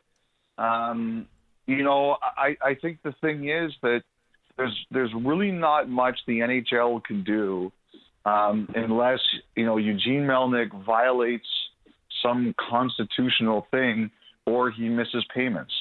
Okay. And, as far as we know, neither one of those things has happened. I think that's kind of where it is. As we know, and we've reported it, they had a lowball offer to sell the team. I want to say not last summer, but 2 summers ago, which I guess is the summer of 2018. Mm-hmm. And it was in the area of around $400 million. The league said it's not happening.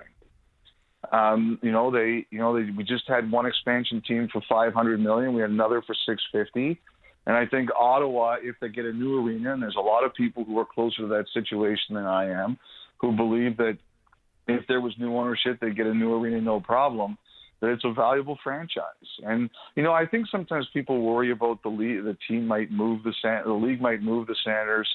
I've heard that same rumor. I've looked into it in the past. I don't think Gary Bettman has any desire to move the Ottawa Senators. I just don't believe it. I think he understands, he likes to keep franchises where they are. He recognizes it's the nation's capital. I think he knows it's, there's the problems with the Senators are not something that you need to move the team. I don't think that's a factor at all. But I think in order to move out an owner, there have to be, especially an owner who wants to be the owner of the Senators. It's a very big part of Eugene Melnyk's identity. He's got, if he doesn't have the Senators, he's not who he is now in terms of his profile, and it's very important to him. So there's only certain situations where they can really do something, and he hasn't missed payments. So, that's kind of where we are. He's Elliot Friedman, our NHL insider, joins us Mondays here on Pinder and Steinberg. Elliot, you're fresh off a trip to GM's meetings in Florida, and the big news there was the salary cap projection of anywhere between $84 and $88.2 million. But there's a lot of seems to be, ever since that news was made public by Deputy Commissioner Bill Daly, there's a lot of skepticism as to whether or not that's an accurate projection. What can you tell us about what you've heard on next year's salary cap based off what we heard from Bill Daly earlier this week?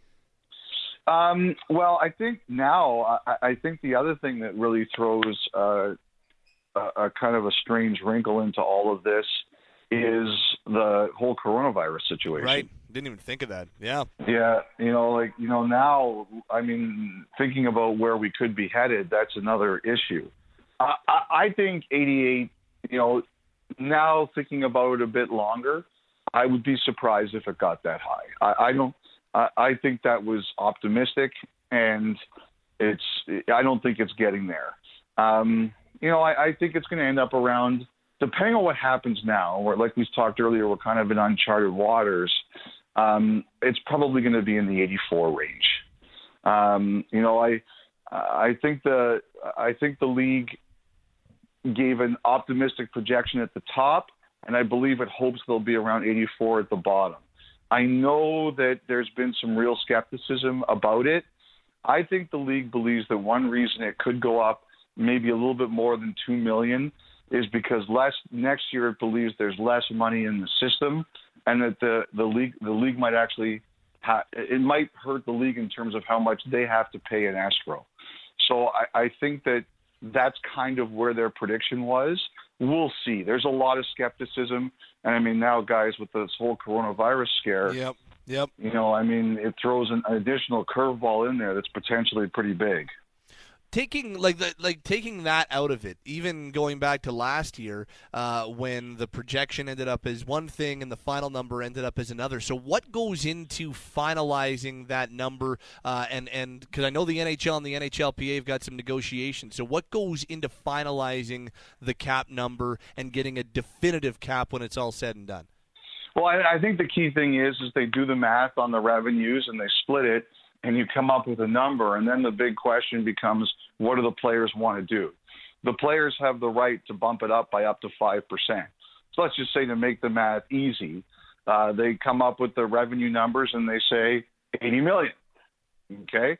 And then so the players have the right by vote to increase it by, it's called the inflator or the escalator, up to 5%, which would add another $4 million.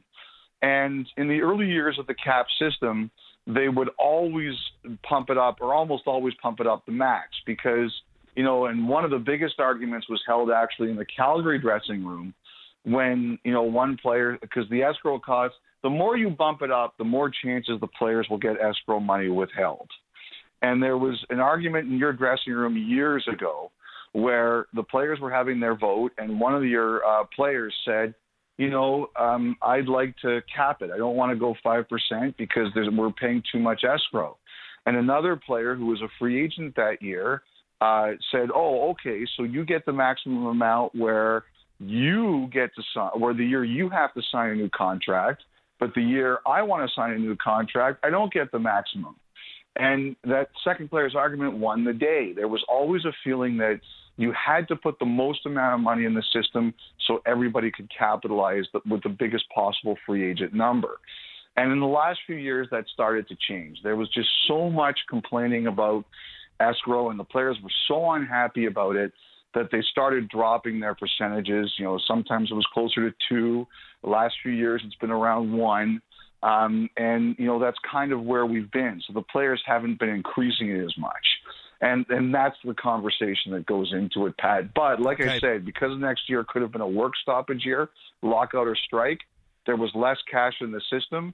And I think the league was hoping that meant the number could be higher.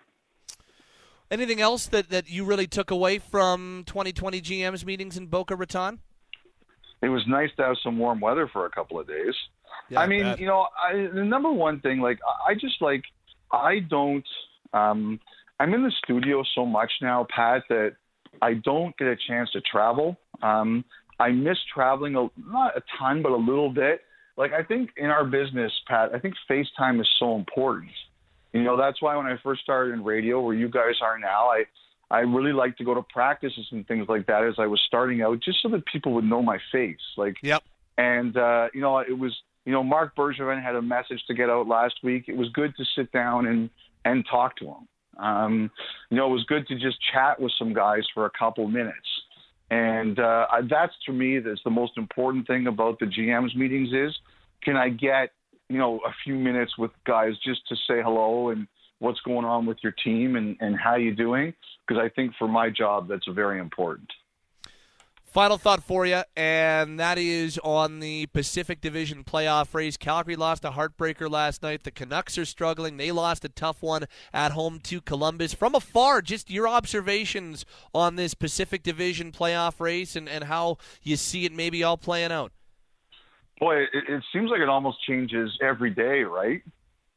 Yeah, absolutely. I really like Vegas. I thought from the beginning of the year, on paper, they were the best team in your division, and finally they're beginning to look like it. Fluke goal last night, but I thought Leonard was such a huge get at the deadline for them, solidifying a weakness they felt they had. I think they're the best team in the division. I know this is going to go over really well in your city, but I like Edmonton a lot too. I think that team has made huge steps this year. I think they're getting enough goaltending. I still worry about that being their biggest Achilles heel. But when you've got those two nuclear weapons, I like their team a lot. I've liked you guys a lot more lately. I think some of your key guys are finally starting to go. I think Talbot has really given you a lot more than you thought you were getting this year. I just think, the thing that scares me the most about you guys is your inconsistency. I think you've started to be more consistent lately, and I like the way you fought back last night. But I just like to see.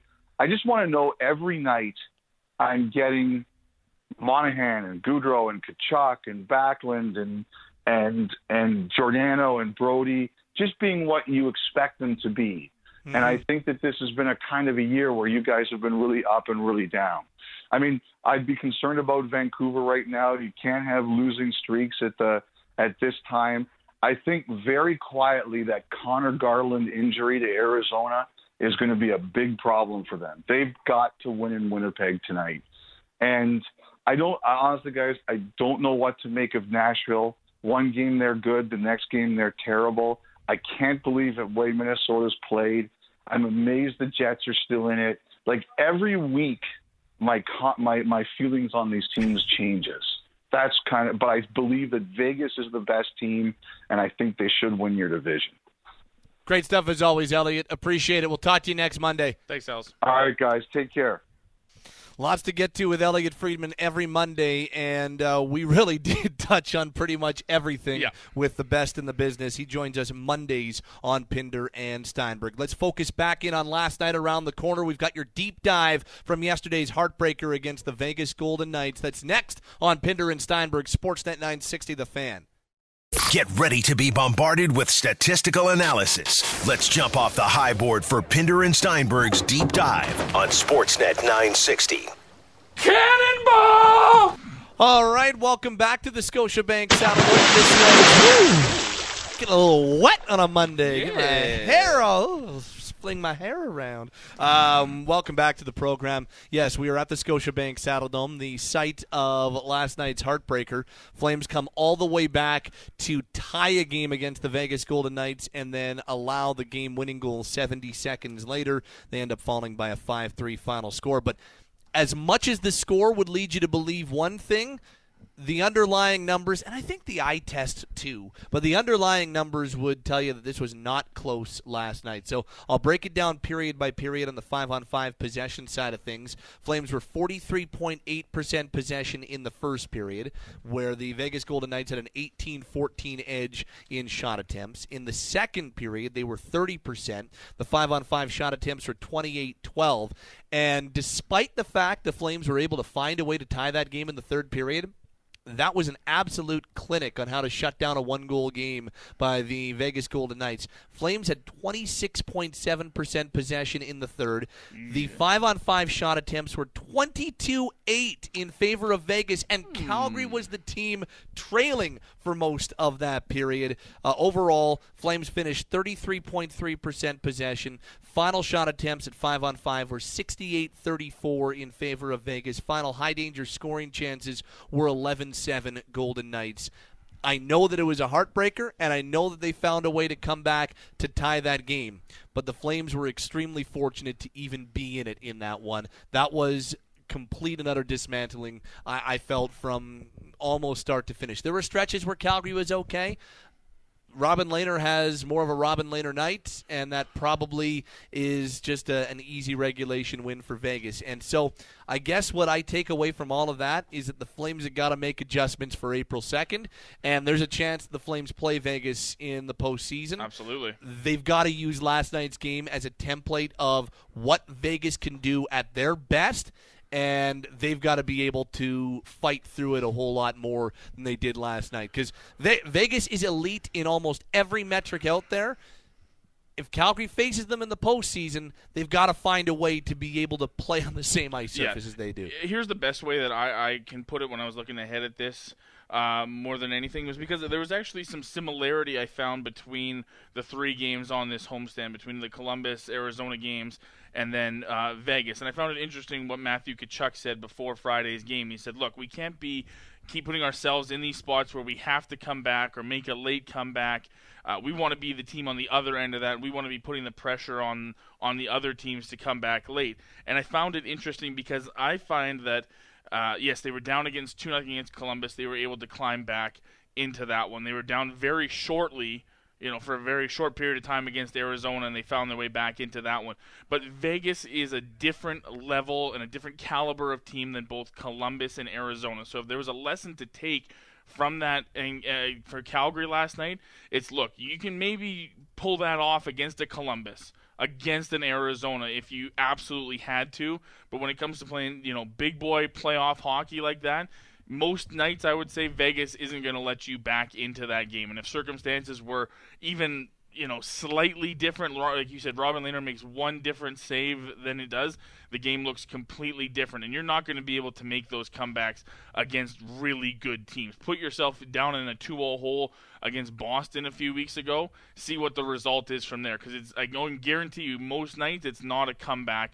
And, the score was definitely flattering for Calgary in this one. You said even the eye test probably shows you it wasn't as close as the score indicated. It really wasn't, and again, good on the Flames for finding a way to come back and tie the game, and good on the Flames for being able to get back in it, and I didn't love the way they managed it afterwards, but I came away from that game saying, eesh, there's one team the Flames do not want to play in round one, it's Vegas. Now, that might not be, we'll see. Vancouver's going to have to hold up part of their bargain if Calgary's going to even be in the conversation for a wild card right now. Yeah. But yeah, if you're Calgary, it's not necessarily in your control. But if you can, don't play Vegas in round one of the playoffs. Yeah. I would not like that if I were the Flames. Now, I do have some good news on last night. Okay. Calgary's magic number did drop because Vancouver lost their game at home to Columbus. The magic number update is now this: 12.5 to clinch a playoff spot. That number is calculated to the Minnesota Wild, and 13 to clinch in the Pacific Division. That number is calculated to the Vancouver Canucks. And it gets very complicated because points percentage is what you base this on, and the standings are all over the place. But right now, the first team on the outside looking in by points percentage in the Western Conference is Minnesota at a .558. So Calgary's magic number on them is 12.5. And the first team obviously outside of the Pacific Division conversation is Vancouver. So Calgary's magic number to clinch in the Pacific and be one of the three teams is 13. If you're wondering what a magic number means, it basically every time Calgary wins a game in any fashion, and anytime one of the teams I just mentioned loses a game in regulation, that number drops by 1. An overtime or shootout loss either way, and that number drops by 0.5. When the number gets to 0, then the Flames have clinched a playoff spot. So right now, 12.5 to clinch, 13 to clinch in the Pacific.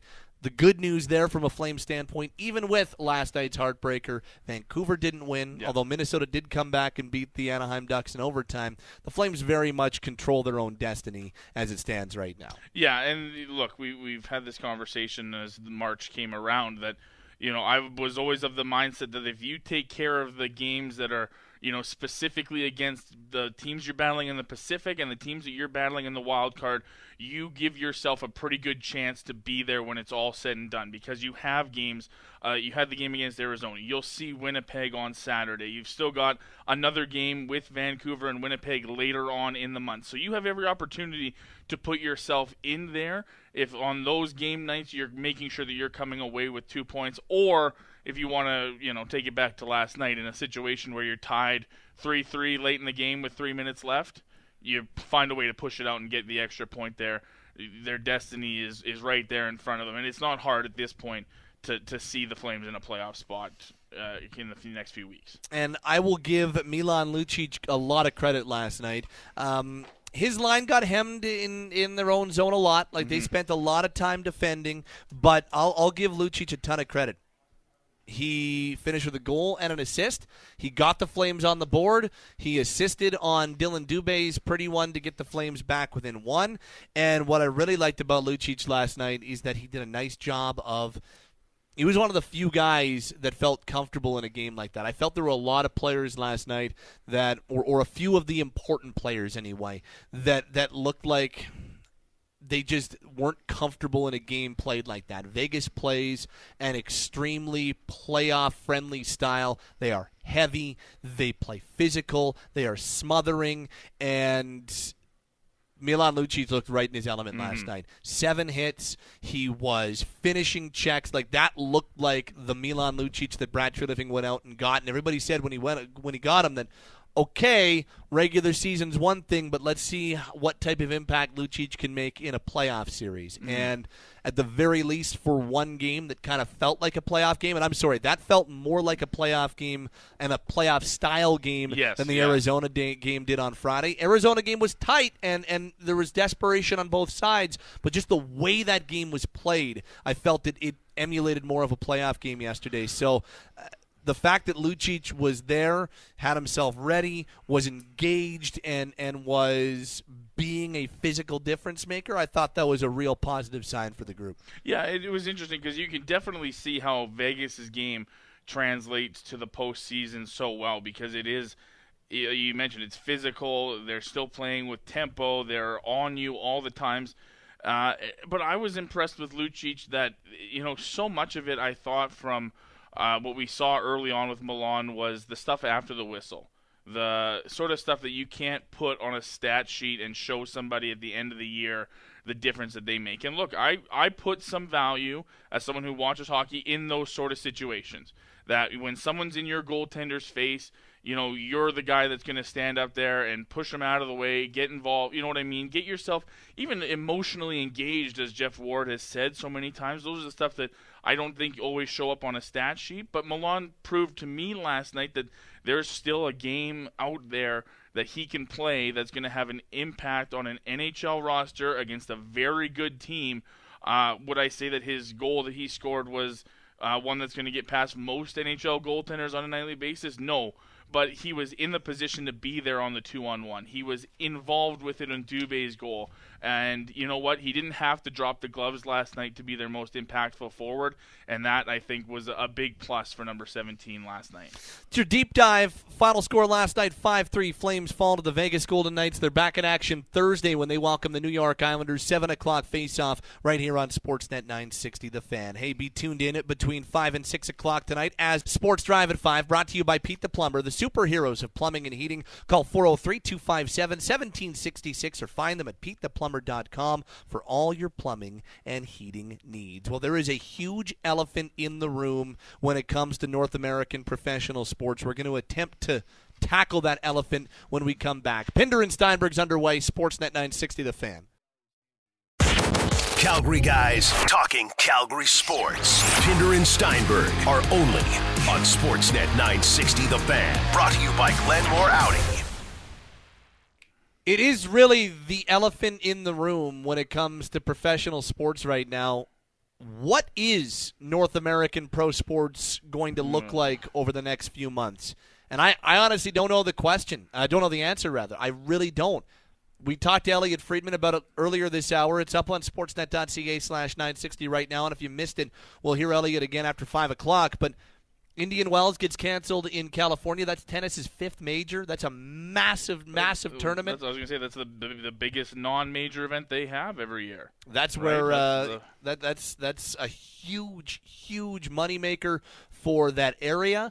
And it just got canceled. It was supposed to start this week, canceled, because there was a confirmed case of COVID-19. Women's World Hockey Championships canceled in Nova Scotia. I got to be that one. That stings a little bit more. That one is a kick in the gut for me. I can't imagine how that feels for anybody involved in the sport of hockey on the women's side. There's been so much turmoil. There's been so many gut punches and body blows this past year or so when it comes to professional women's hockey and how it's all gone. And now for these athletes to have prepared as long as they have, and this is what they prepare for every single year, right? This is the constant for them. This right? is the one thing that they know, right? They know is going to happen, and they're going to get the best on best, and they're going to be able to work towards and all that. And like you mentioned, all the pro league up and down for them to have this going is just. I feel awful for them. I really do. But I'm not trying to sit here and say it was the wrong decision to cancel it. I'm just saying it's just a more awful fortune. And I'm glad that they're going to do it again in Nova Scotia in 21. But yeah, I just felt awful when I heard that news. I find like they're doing empty stadium soccer games in Europe right now. Mm-hmm. The entire country of Italy has been shut down. Yep. The Bahrain Grand Prix, like this is like a Grand Prix, like attracts 80 to 100,000 people, if not more, on any given day. Like I've got tickets for Montreal in June. I don't know if that's going through. Like I think there's a decent chance that now so far in this country it has been relatively contained and not very widespread, but everybody's predicting that that's coming, and this is going to continue to spread. Well, and even events like that attract people from so many different areas, too. That's a good point. That's exactly why I think things like that are going to be the ones that are most likely to run into those sort of situations where they have to be canceled or go every without single fans, year. right? Every single year, the Canadian Grand Prix is the largest sporting event in this country, and it's not close. You know how many people descended on Montreal and that island, and the Circuit Gilles Villeneuve? 360,000 people over 3 days showed up for that thing.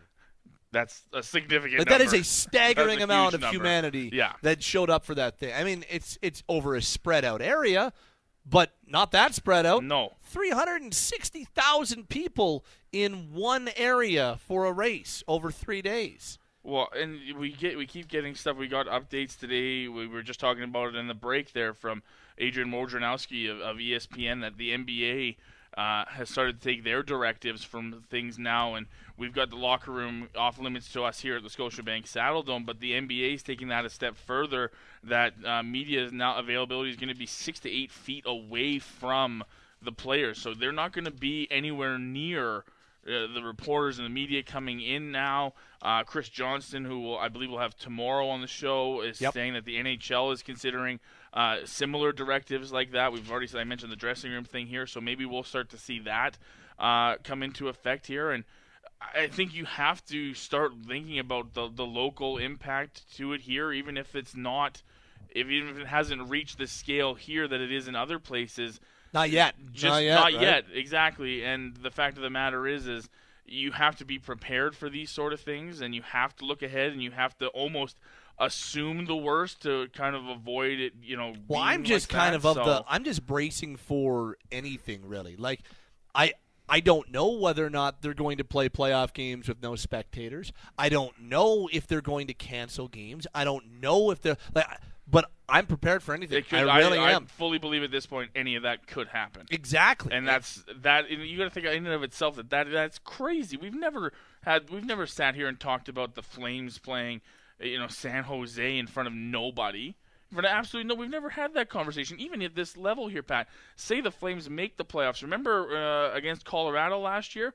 What did they do in the Saddledome parking lot? They put up a big projector screen, and they said, come on down, let's all celebrate together, we'll watch the Flames together. You think an event like that's going to go through when something like this is happening? Not a chance. Again, I don't know. Public gatherings I don't know what's going to happen. I don't know how the different governments involved are going to contain things and get on top of this over the next month. I mean, depending on who you talk to, the opinions are all different. So I don't know what to believe. There's so much misinformation out there in this day and age. But depending on who you talk to or who you listen to or who you read, cases are dropping and this is starting to normalize, or we're just scratching the surface and bam, this thing is just about to explode on us. I don't know.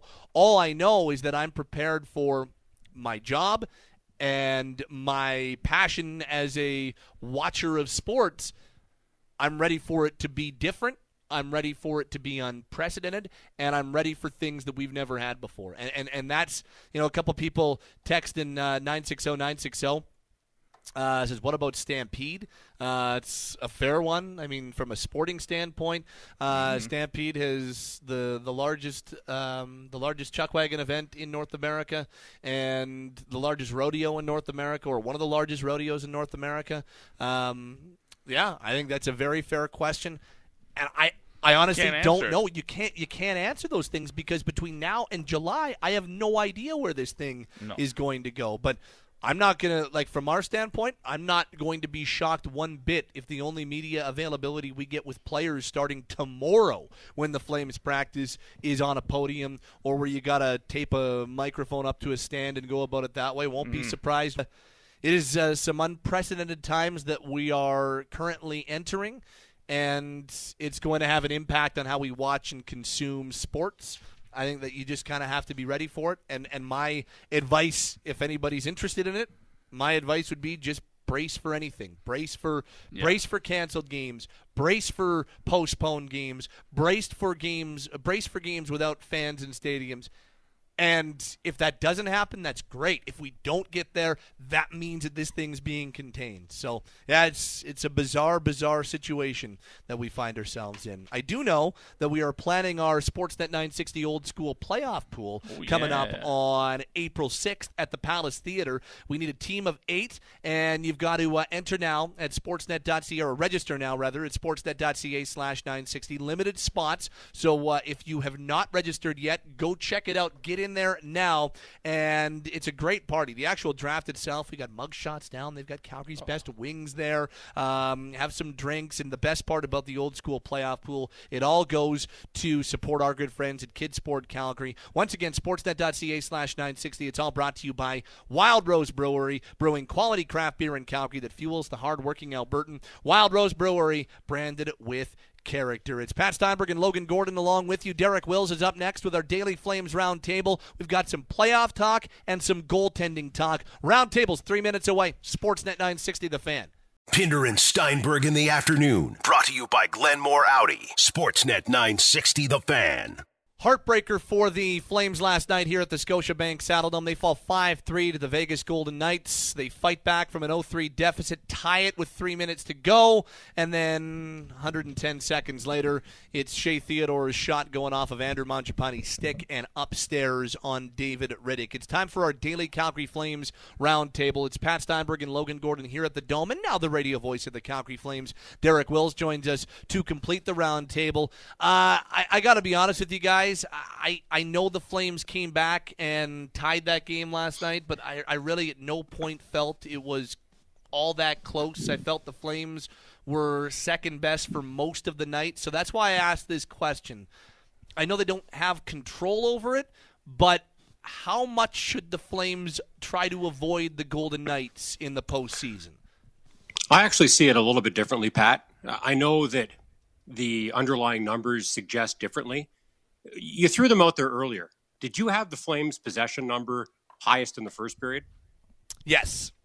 See, and I thought the first period was by far their worst period. Not even close. I thought they were better in the second, especially in the second half of the second period, and even better in the third. The thing about the Golden Knights is they lead the NHL in shots on goal per game. So they're shooting from anywhere and everywhere, and it works. They also lead the league in just overall possession. They are that team that funnels pucks towards the net. Yeah, and on most nights, I think the possession stats tell a pretty accurate story.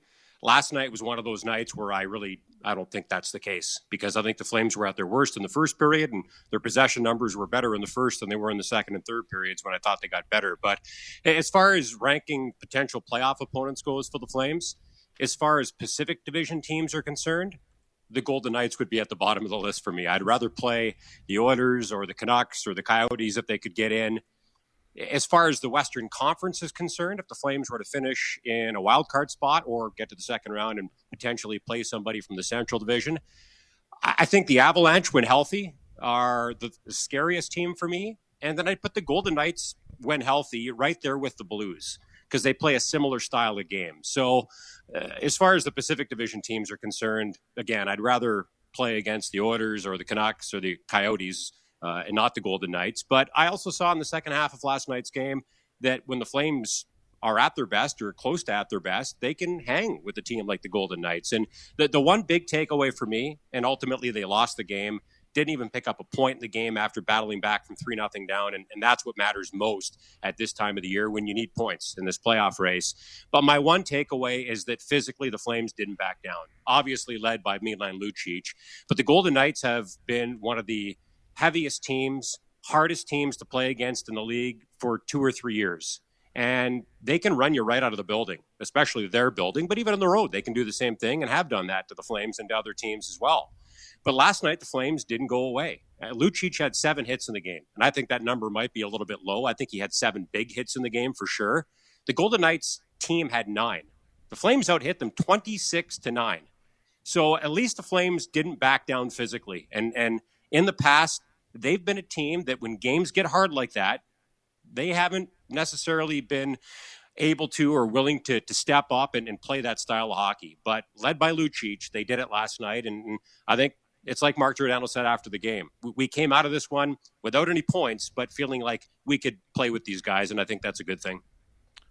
I don't mean to discount the question when I say this as far as, how much the Flames should avoid Vegas one way or the other. I don't know that they have much say in the matter. Really, when things come down to it, I think second or third is likely where Calgary winds up when everything's said and done in the Pacific Division. And it looks to me, at least with how things are going right now with Vancouver, Arizona's put themselves in a pretty bad position, and Vancouver's trending that way currently too, that it seems like Vegas, Edmonton, and Calgary are going to be the 1, 2, 3 throughout the Pacific, regardless of really what other teams do, unless Vancouver suddenly really turns things around. So, when you're talking about who you're going to get out of those two teams, it's really just going to come down to whatever happens with the standings where they are at the end of the day. I don't know how much you can do to really control your fate unless it comes down to that last game against Edmonton one way or the other where, it's a 2-3 and Vegas is in a 1 spot sort of thing. And if you beat Edmonton and get 2 points, then they have to play Vegas or something like that. So I don't know that there's that much control in it. I don't think that they're a great matchup for the Flames with the physicality that they play. And from a selfish standpoint, I'm absolutely excited by the idea of Calgary and Edmonton in round 1 myself. So I'm like half excited, half terrified. It is a bit terrifying. Here's what I'll say about last night, Derek. I've talked to a couple people with the organization today, and on both fronts, I have heard that when they went back and watched the game, they are far less positive on the game than they were last night. On a second viewing, both these people I've talked to said that we were nowhere near as good as we thought we were. I looked at it last night. I thought the Flames were the second best team for most of the night. I thought they were very fortunate to come back and tie the game, and I thought a better Robin Lehner night, they don't probably do that. And I did think that was a pretty slanted game. But that's immaterial to the conversation in a lot of ways, because what I think it comes down to is games against or series against teams, and you put, and I'm completely with you when you put the Golden Knights and St. Louis Blues in the same category, and it's games against teams like that or a series against teams like that really scare me from the Flames, because what I didn't like last night was in a physical game, in a playoff style game, some of the really important players for the Flames struggled. And that's what worries me, is that in those types of games where there's a little bit more intimidation, where there's a little bit more of a in-the-muck feel of the game, and the other team's got the ability to really dictate how things go, those are the games that I worry about some of Calgary's top-end players. So Vegas would be at the top of the list in terms of teams I'd want to avoid if I'm the Flames. Vegas and St. Louis would be the two for me that if you're the Flames, you just don't want to face in round number 1. They don't really have any control over it. It's not like they can choose who they play, but if I'm them, Vancouver or Edmonton are far better, or definitely Arizona, far better opponents to play. And I think Vegas is going to win the division, so it just further incentivizes how important, and you've been saying this for weeks, my friend, how important it is for the Flames to be one of those 3 Pacific Division teams. Yeah, I'm not counting the Oilers out either. I must admit, I've really been surprised We've kind of all been wrong on them. Yeah, how consistent they've been this season. And going back to last night just briefly, don't get me wrong, I think the Golden Knights were the better of the two teams. I just don't think that in the second half of the game it was as lopsided as some do. And I think there are some positives you can take out of last night's game, but I think there's some negatives as well. The start has to be better, and the Flames needed more from their fourth line last night. I mean, they were down to 5 defensemen, so I have a hard time holding anything against that group of 5. They all played more minutes than they would have had Noah Hanifin not been hurt 2 minutes into his night. So, but Sam Bennett for me is a guy who's been at his best in the playoffs, and last night's game had a playoff feel, and Sam played just over 8 minutes, and I'd like to see him earn more ice time than that moving forward. And they hardly used Mark Jankowski and Zach Ronaldo, and then you look at what the Golden Knights got from their fourth line, and Peter DeBoer was able to roll 4 lines and 3 pairings, and he's got 2 really good goaltenders. And I'm not sure Robin Lehner was any better or worse than David Rittich last night. I don't think it was a banner night for either goaltender. And then the other 2 things, Johnny Gaudreau, again, fails to score in a breakaway. Sooner or later, you have to hope that his luck changes if you're a Flames fan, and certainly if you're Johnny. And then the Flames had a goal overturned that I think was one that really could have gone either way. That was one of those ones where there's a huge gray area, and one set of referees calls it one way, and I think another set of referees sees it a different way. But getting off of last night's game and kind of back to the topic, I think you have to be careful if you're a team trying to potentially pick who you would like to play in the first round of the playoffs. And all you have to do is go back to last season, guys. Don't you think that most people looked as the Avalanche as the best possible first-round matchup for the Flames? Including myself. Yep. Yeah, for sure. I did, for sure. I mean, I looked at that team. The Flames swept the season series. They had won 8 of 9 regular season games against the Avalanche going into that best-of-7 series. I looked at the Avalanche kind of like I look at the Oilers now. Yeah, they've got 2 or 3 really high-end guys, but they don't have the depth that the Flames do. But the Avalanche dominated that series. If not for Mike Smith, it doesn't go 5 games. It's over in 4. So I think it's a dangerous game to say, well, we have a better chance against this team than that team for a couple of reasons. Number one, if you get the team that you think your best match up against, maybe you take them a little bit lightly. And then if you get the team that you don't think's potentially the best matchup for you, maybe in the back of your mind, you don't think you can beat them. So I think you just have to play your best hockey down the stretch, and whoever you get, you get. And I think the Flames have a chance to beat anybody in the Western Conference. I do give them a better chance against teams like the Canucks and the Coyotes and the Oilers, though. No, but that last point is well said, and I'm with you on that front. It's Derek Wills, Logan Gordon, Pat Steinberg. This is our Daily Calgary Flames Roundtable. Gents, what did we think of the decision to go with David Rittich last night as Calgary's starting goaltender? I was surprised. I'm not going to lie. I mean, Cam Talbot has been so good. He hasn't started 4 straight games all year. I thought that yesterday was going to be the first time he got 4 consecutive starts. I mean, you look at his numbers during his 3-game winning streak. I don't have them in front of me, but 3-0-0 with 1 shutout, and I think a save percentage above .960 during that stretch. The only other time he got 3 straight starts was back in January. Again, 3-0-0 and a save percentage north of .950, if I'm not mistaken. So he's had 2 3-game stretches this season where he's been almost unbeatable, and he's really feeling it right now. And the team, I think, has played really well in front of him. He's been so calm back there, and I think that's been good for the forwards and the defensemen in front of him. So, I thought they would probably ride the hot hand. I suspect, Pat, that if the Flames schedule set up differently this week, they would have gone with Talbot yesterday. I really think that because it had been a while since David Rittich played, and because there was a 3-day break between last night's game against the Golden Knights and Thursday night's game against the Islanders, that they just didn't want Rittich to sit out any longer.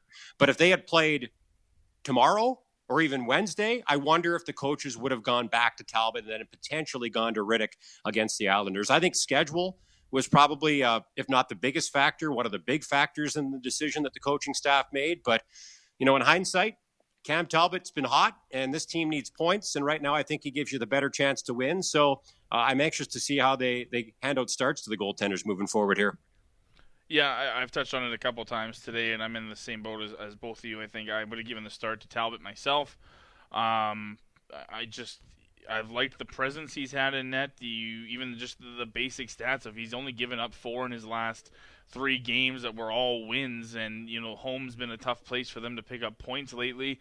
I think it sometimes is just simplifying it sometimes when it comes to this discussion is, if one guy's just playing better than the other guy, then that's the guy that needs to play. And I know schedule plays into it, and even last month in February when Talbot shut out the Ducks, and then Riddick got the start against the Blackhawks on Saturday, and things didn't go well there. And that's always going to be a factor of it, and I'm sure that there's plenty of factors that the coaching staff look into before they decide who's going to start. But at this point, this late in the season, for me, it's a very simple conversation, and then just Talbot's given you the better goaltending lately, and I feel like he's just been the stable presence that the team really needs, more specifically at home than on the road.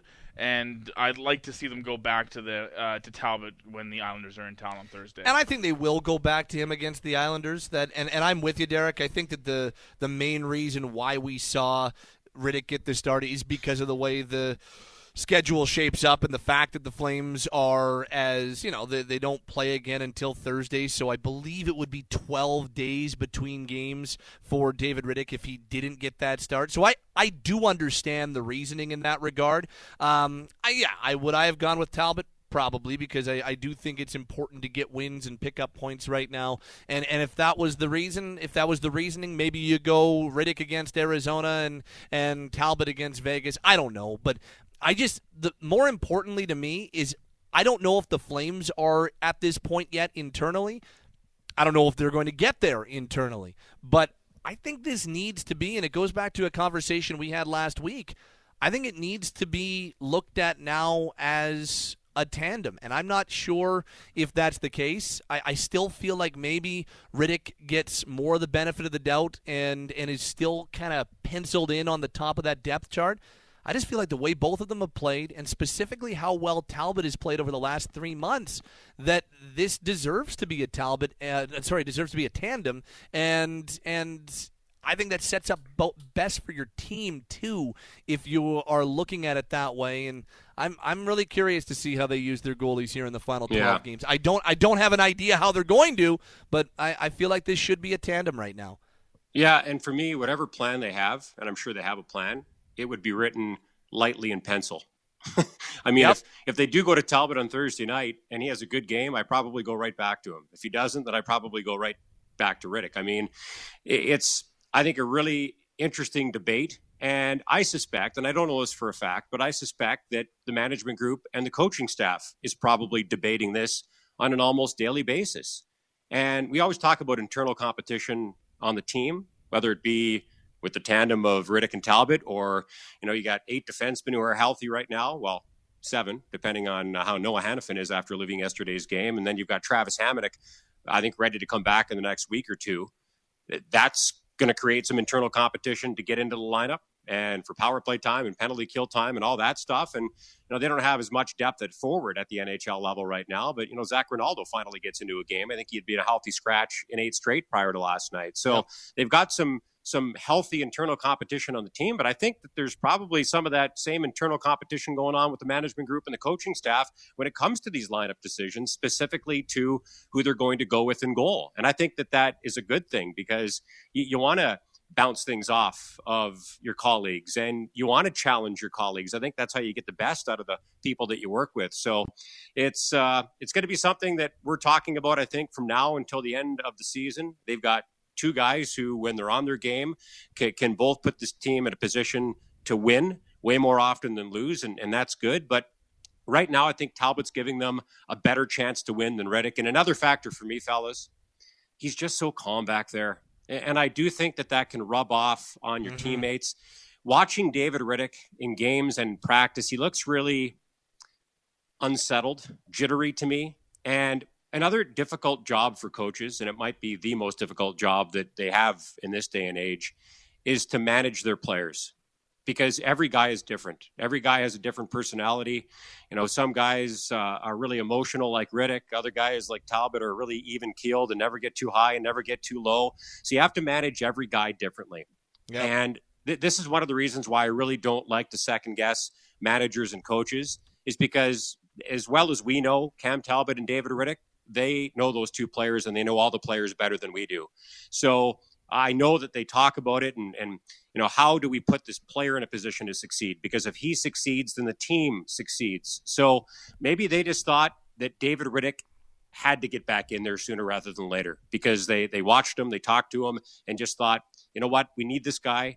We've got to get him in there and get him back to where he needs to be, because we need him to get to where we want to be. So that's another factor that sometimes I don't think we think about enough or talk about enough, but coaches have to manage players. And again, that's why I don't like to second guess some of their decisions.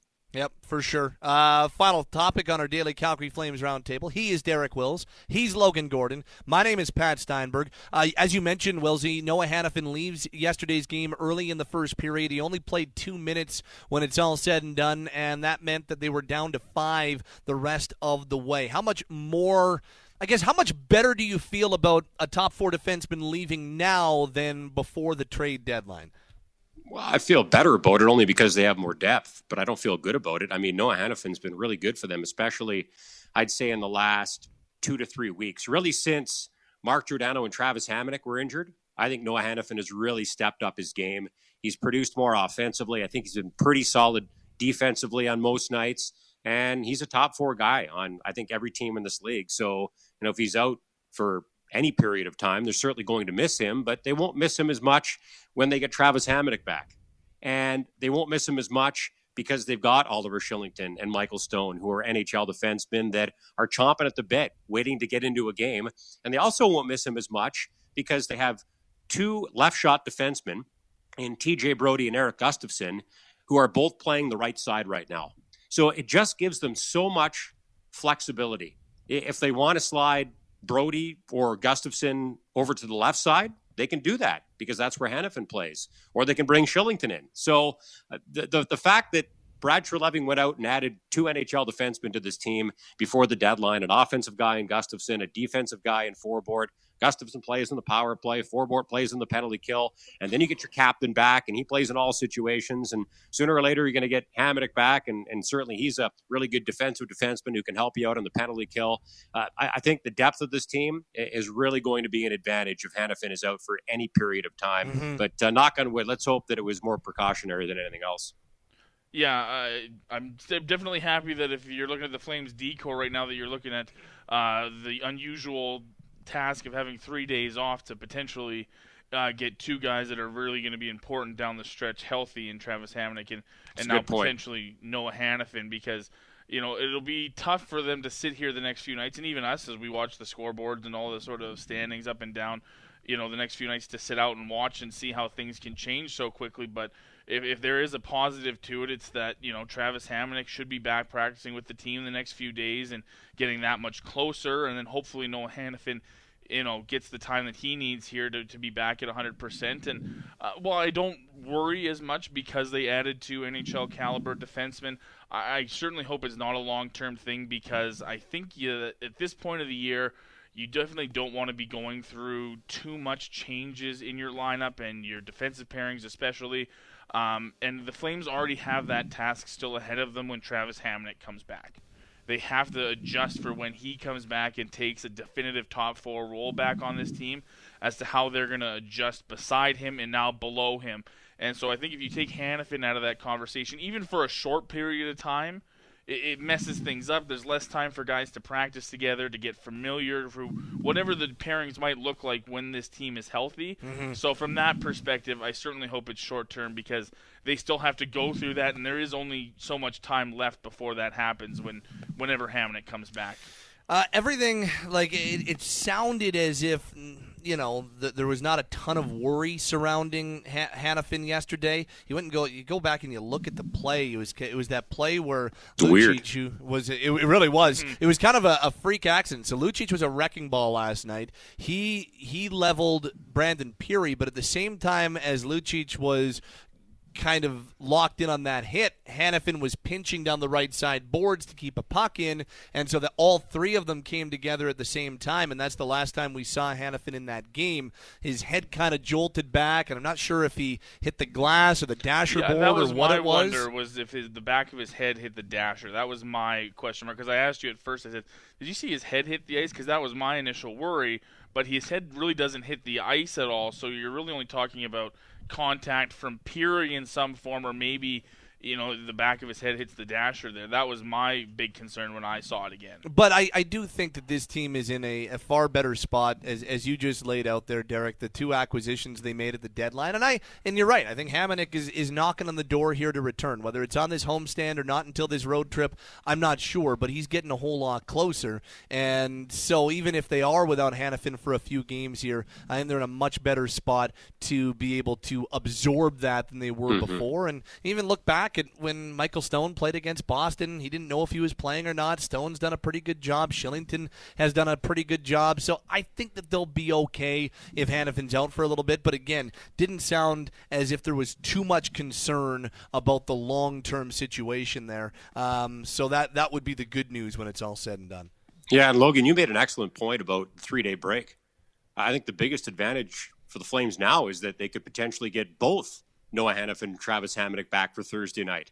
If not, then at least they're not playing games between now and then that are coming off the schedule. So that's pretty good timing as far as those 2 defensemen are concerned. But just for fun, let's say, well, I guess not fun, that's the wrong word, but let's just say that Hanifin, for the sake of conversation. Hamonic, for the sake of just throwing things to the wall to see if they stick. Let's say that Hanifin and Hamonic can't play against the Islanders on Thursday night. What do the pairings look like? I would probably go Mark Giordano, Rasmus Andersson. I would probably go back to TJ Brody and Michael Stone because they played a lot together and played pretty well together in that big victory over the Bruins in Boston a couple of weeks ago. And then you can leave the 2 new guys together for some consistency with Derek Forbort and Eric Gustafsson. So that's probably how I'd line things up if Hanifin and Hamonic can't go on Thursday. I'm actually going to stick with the captain with TJ, and if anything, I'd actually like to see Oliver Shillington get back into the lineup. Also, mainly for the fact that I think Oliver's game doesn't mirror Hanifin's game, but the smooth skating, puck moving defenseman, it kind of relates to the 2 of them better. So I wouldn't mind seeing Shillington on a pair with Anderson, say something like that, and keep Gustafsson with Forbort, and then you can keep the captain with Giordano. That'd be how I would go. I think that I would probably – I just worry about Shillington and Gustafsson in the lineup at the same time. I really do. So I think I would go the way that you're thinking, Derek. That's kind of the way that I would probably set things up. The interesting thing is if Hamonic is in and Hanifin's not, that changes things up. And I probably would think about things a little bit differently if Hamonic's in and Hanifin's not. But if they're both not in, I think that's probably what I do. You can definitely use Anderson, Giordano as kind of like your huge minutes guys, and that they're going to be the guys that spend the most time out there, and then you can kind of spread things out among the rest of the pairing. So that's probably the way that I would look at it. Yeah, and what an advantage having guys who can play on both sides, like Brody and Gustafsson, don't you think? Yeah, absolutely. Mm-hmm. It's a really important thing that they've got going on. Good stuff, Mr. Wills. We will talk to you tomorrow. Have a wonderful rest of your Monday. All right, good night, guys. Every Flames pregame show, we will bring you the iconic moment. I bring you a moment from the past. I ask you a trivia question about it, and then if you get that trivia question correct and do the first one through, then you're entered into our grand prize draw. It is a trip to the NHL Awards in Las Vegas, including airfare and accommodation for 2 and $600 spending cash. It's all brought to you by our friends at Iconic Electric and Controls, promoting a culture of quality since 2008. Visit iconicec.ca. Our next iconic moment, Thursday night, when the Flames welcome the New York Islanders. It's a busy Monday, all things considered. Some huge playoff implications on the NHL schedule. We'll take a closer look next on Pinder and Steinberg, Sportsnet 960 The Fan. Calgary guys talking Calgary sports. Pinder and Steinberg are only on Sportsnet 960 The Fan. Brought to you by Glenmore Audi. For a Monday night, relatively busy schedule on the NHL ice, and of the 5 games, there isn't one devoid of playoff implications. There are some with more than others, but let's get to the big ones. Sure. The big ones that involve the postseason are a pair of them in the Western Conference. The Arizona Coyotes need to beat the Winnipeg Jets tonight. This is a huge one for Arizona, coming off that loss on Friday to the Flames here here. It was a tough one for them. They were close. They played hard, but they weren't able to score that final goal in the second period. They scored the one in the second period, which got them back within one, but they end up losing that game to the Flames. They fall 5 back of Calgary, and that's a big-time hole to climb out of. But this one they've got to have. They're 2 back. They have played more games than the teams they're chasing right now, and one of those teams that is right there with them is the Winnipeg Jets. This is a huge game for Arizona, as they just have not been able to find it over the last couple of months here. A team that was on top of the Pacific Division is now teetering on falling out of this thing. So this is a huge one for the Arizona Coyotes. They're going to go with Darcy Kemper. It's going to be Kemper-Hellebuck as your confirmed goaltending matchup, so a pretty good one in that regard. I'm fascinated to see how this one plays out, because both the Jets and the Coyotes fighting for their playoff lives right now. Yeah, this is one of those games where it's huge for both sides. We talk about Arizona because we've seen them, but if Winnipeg winds up losing this one too and lets Arizona right back into that wild card race, and the wild card race, I've said this for a little while now, almost more important to the teams in the Central, because they really don't have much of a chance to catch Dallas for third in that division. So now all of a sudden you're sitting there and you're saying, look, it's a wild card spot or nothing. We've got enough teams to battle with here. Minnesota's come on out of nowhere. You can't count out Nashville by any means, even though they're not the team that maybe we expected them to be this year. Well, They're Nashville's in on points percentage. Right now, the 2 wild card teams on points percentage are Vancouver and Nashville. Now, it's by .001, but they're ahead of Minnesota, even though the Wild have more points than those 2 teams. Points percentage, Vancouver and Nashville are in, depending on how you like to look at these things. Yeah, and honestly, for Arizona, this was supposed to be one of those years where they went around and changed their fortunes. They got Phil Kessel in the offseason. They made one of the biggest trades in the NHL this season a while ago now to get Taylor Hall, and while that certainly I don't think looks like a bad trade for them, because he's been pretty much as advertised for Arizona. All kind of depends on whether or not he's back. Right? Well, exactly, right?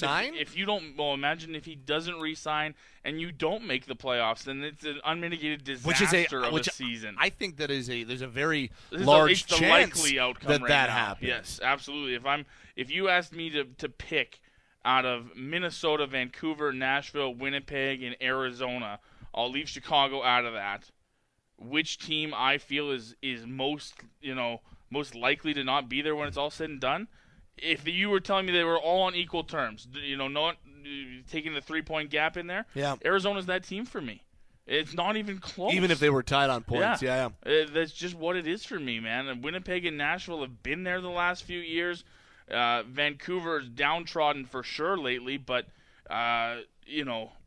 it just hasn't worked for Arizona lately. And look, they're good thing they got Kemper back, because they're going to need him down the stretch, and it's no easy schedule for them. They've got Dallas coming up in a few weeks. They got 2 more matchups with Vegas this month.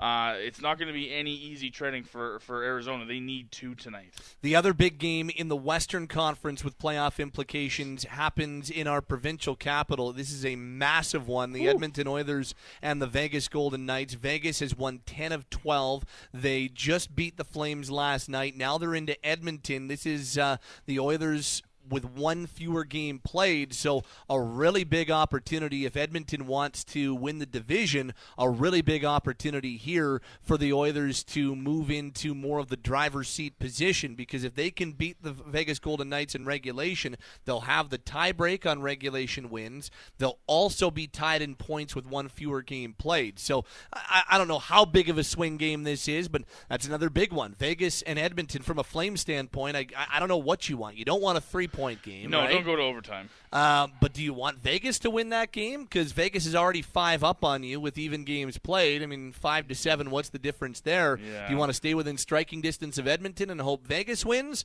Or do you want the Oilers? Teams are only 5 back. As long as it doesn't go to 3 points, I guess, is what you're looking at from a Flame standpoint. There's no great outcome either way, except that they don't split the 3 points in that.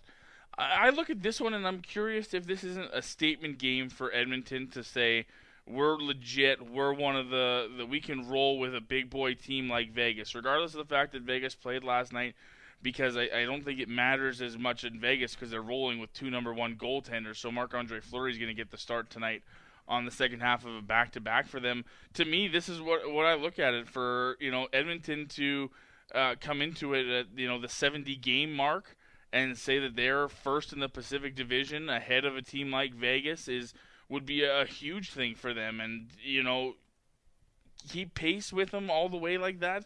It's going to be tough down the stretch either way because, the points are going to be so close as it winds down, and there's still 3-ish weeks of hockey left to go. There's going to be lots of points up and down. But for me, it's a kind of a statement game for them to hang with a team like Vegas like that at home in front of your home crowd. Big game for them. Yep. I think this is the marquee matchup of the evening, the Vegas Golden Knights and the Edmonton Oilers. No doubt about that. Washington Buffalo doesn't do that for you? No. The only other one that's really interesting, the Florida Panthers are very much still in this thing, despite the fact that they had lost 8 straight games at home and all that type of stuff. By the way, goaltending matchup is confirmed tonight. Marc-Andre Fleury gets the start for Vegas. Mikko Koskinen, who is dynamite on Saturday, gets the start in net for the Edmonton Oilers. Panthers and Blues is a big game tonight. St. Louis is continuing to lead the Central Division, but they are just keeping Colorado behind them. The Avalanche are also in action tonight.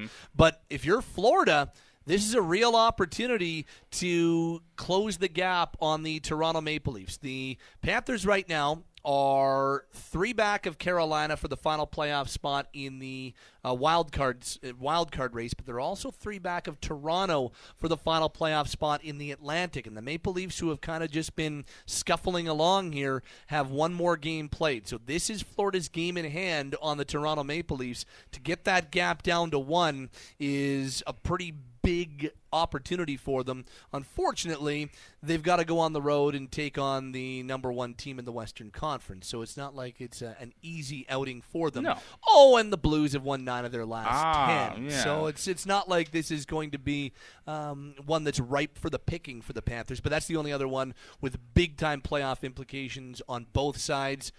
You mentioned Capitals and Sabres. Caps are desperately all of a sudden in a fight with Philadelphia for top spot in the Metro. Both 89 points, both 68 games played. The only reason Washington is ahead in the standings is because of the second tiebreaker, the ROW column. And finally, Colorado will try to, at the very least, keep pace with St. Louis in the Central Division. Avalanche took a big win over San Jose last night, and they're into Los Angeles tonight. That Avalanche team rolling at the same clip as St. Louis. Blues 9-1-0 in their last 10. Avalanche 8-1-1 in their last 10. The Central Division has, all of a sudden, there's a gap, St. Louis and Colorado, and then a big-time drop to Dallas right now. Yeah, I'll go back to the Florida one to start. I'm stunned the Panthers are still in this. Like, the fact that we're still talking about them in this race is so unbelievable to me.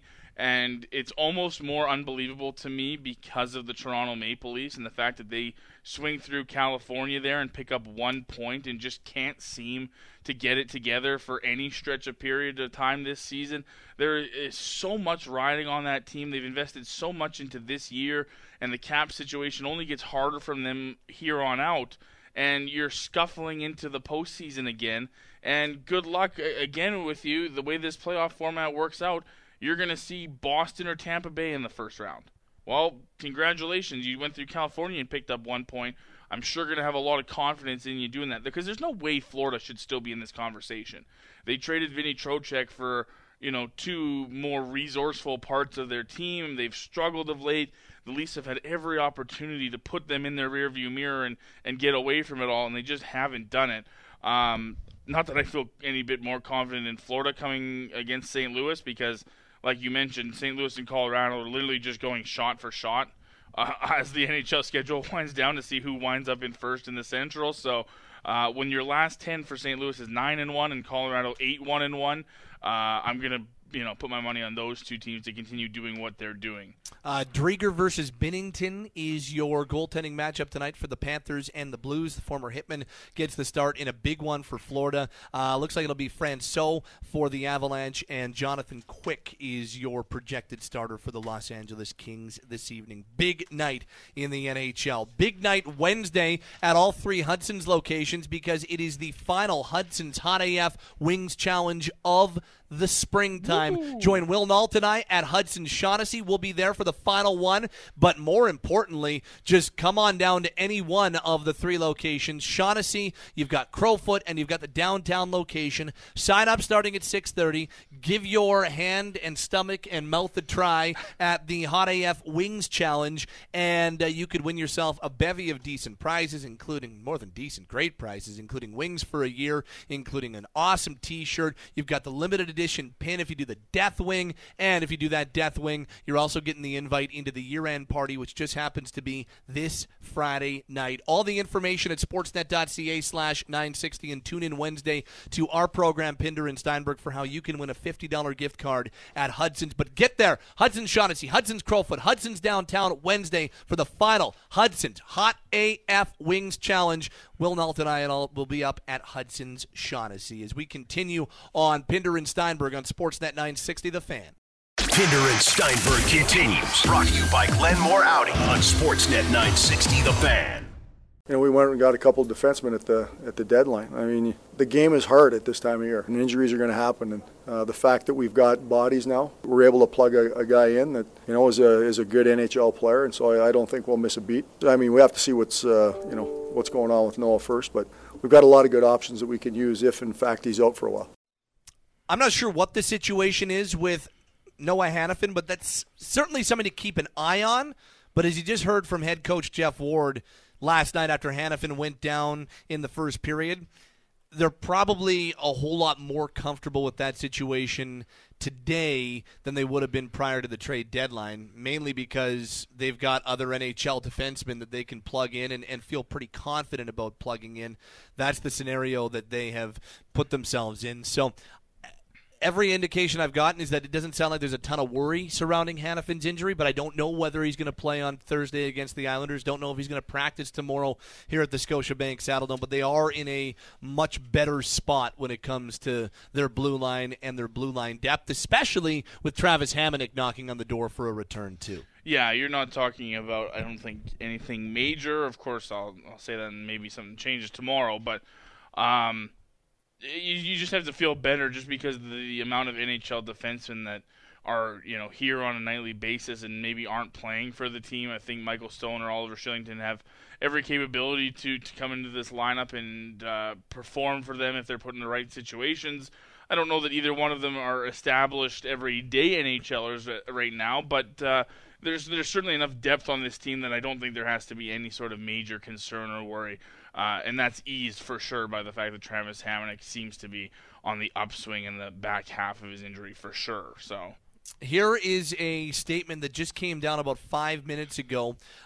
This has been issued by 4 different sports leagues. Yes. Major League Baseball, Major League Soccer, the NBA, and the National Hockey League today issued the following joint statement. I'll read it to you verbatim. Quote, "After consultation with infectious disease and public health experts and given the issues that can be associated with close contact in pre- and post-game settings, all team locker rooms and clubhouses will be open only to players in essential teams and team facilities until further notice. Media access will be maintained in designated locations outside of the locker room and clubhouse setting.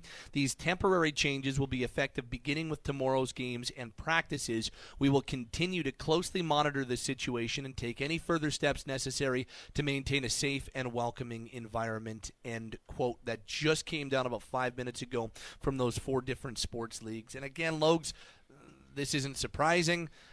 I find it extremely humorous in a bad way, all of the bemoaning that I've seen from other media people. Not lots, but very few media people about my access and my quotes and my relationships. Yeah. We're dealing with something that's extremely serious here. Let's put our jobs off to the side.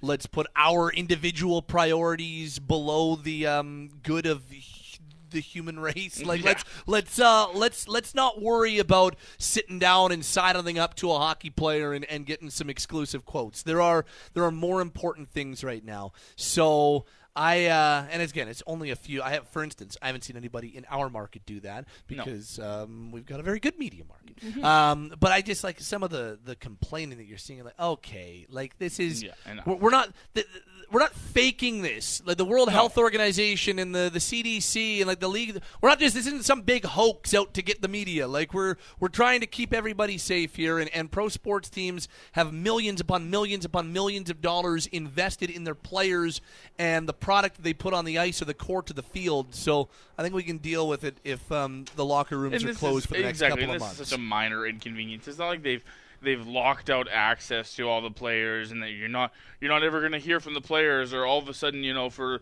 Thursday, you guys aren't going to be allowed to talk to Jeff Ward for the coaches show ahead of that. It's not anything like that. They're just trying to limit the areas where people are going in and out of, and they've upped the cleaning and all that sort of stuff. They want to be able to control their as best as they can their own areas. And let's be honest. You can't blame them for that. I feel sheepish enough being in the Flames locker room. It's like I hate it when I feel awful when I'm standing there or I'm sitting down talking to a guy and I'm sitting in somebody's stall and I'm so sorry, man. Like it's their area. Yeah. Like what are we doing in there to begin with? We're lucky to have that sort of exactly. access. And anyways. they're not taking it away from us. No. They're temporarily doing this for health reasons, and they have been very, very clear to say temporarily. So let's deal with it. And you know what else? Like, get used to other things happening. We're just starting to scratch the surface of what might happen here. Yeah. So I think we can all live with not being in the locker room, and I think that you listening, you'll probably be okay with the fact that Derek and Pete and me, and we're not going to be in the locker. I think you're not going to have your enjoyment of sports taken away, I promise. No, and the coverage that we bring is going to be affected by this at all. We're still going to talk to the players. We're still going to be involved. We're still going to practice tomorrow, all that sort of stuff. Nothing in that respect changes here. And if anything, this isn't just for the teams here. This is just for the, it affects them, but it's an overall for everybody here. They don't want to spread this. They don't want to be involved in any of that sort of stuff. So, look, if there's minor precautions like that we have to take, I'm all for it. It doesn't bother me in the slightest. Go home. I will. That'll do it for Pinder and Steinberg. He's Logan Gordon. My name is Pat Steinberg. The Sports Drive at 5 is around the corner, and we have got a ridiculous amount of ground to cover with Elliot Friedman. We're going to do that coming up next. Pinder and Steinberg rolls into the Sports Drive at 5 next on Sportsnet 960 The Fan.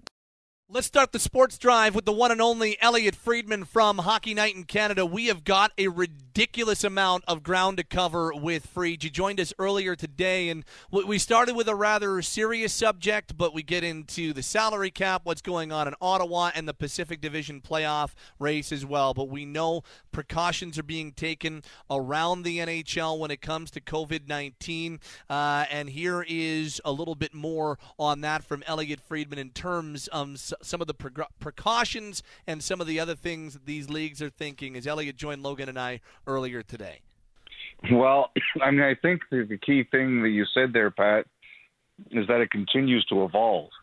And the NHL was supposed to have some business meetings later this month. They usually have those where basically all the key business employees from each team get together, and those sounds like they're going to be canceled if they haven't been canceled already.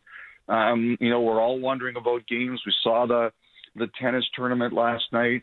We just saw, I don't know if you're aware, but the whole country of Italy just announced basically it was shutting down. Yep. And it was the Northwest yesterday. Now it's the whole country.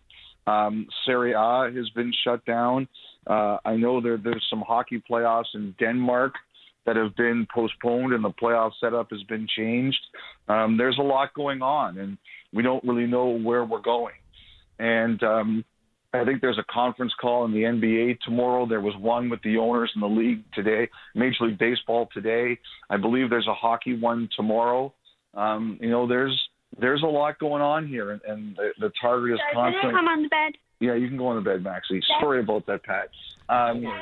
It's all good. But I think that it's, I think it's going to be a lot of I think we're going to know a lot more in the next 24 to 36 hours as opposed to what we know now.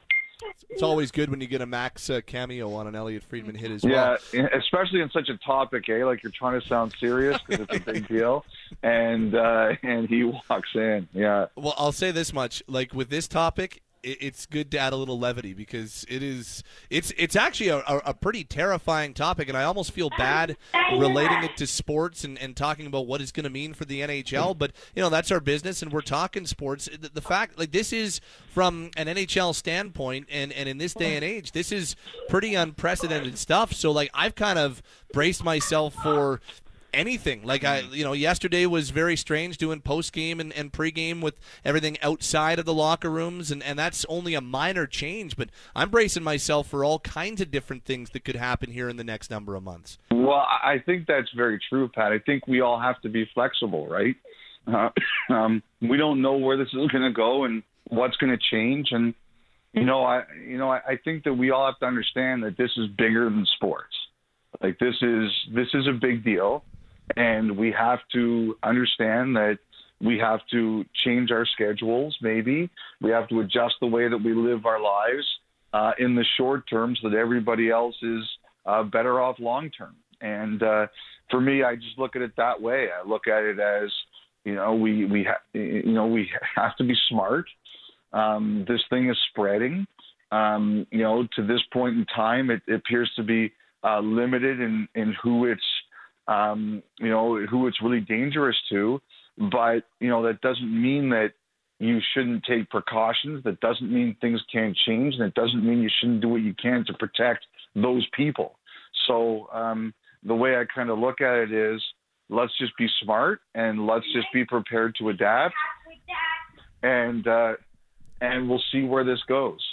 Yeah, and I mean, you're right. Like, it's crazy. We've seen the Women's World Championship get canceled in Nova Scotia, which I just feel awful for those athletes. After the whole year that it's kind of been for women's hockey, that's the last thing they kind of needed.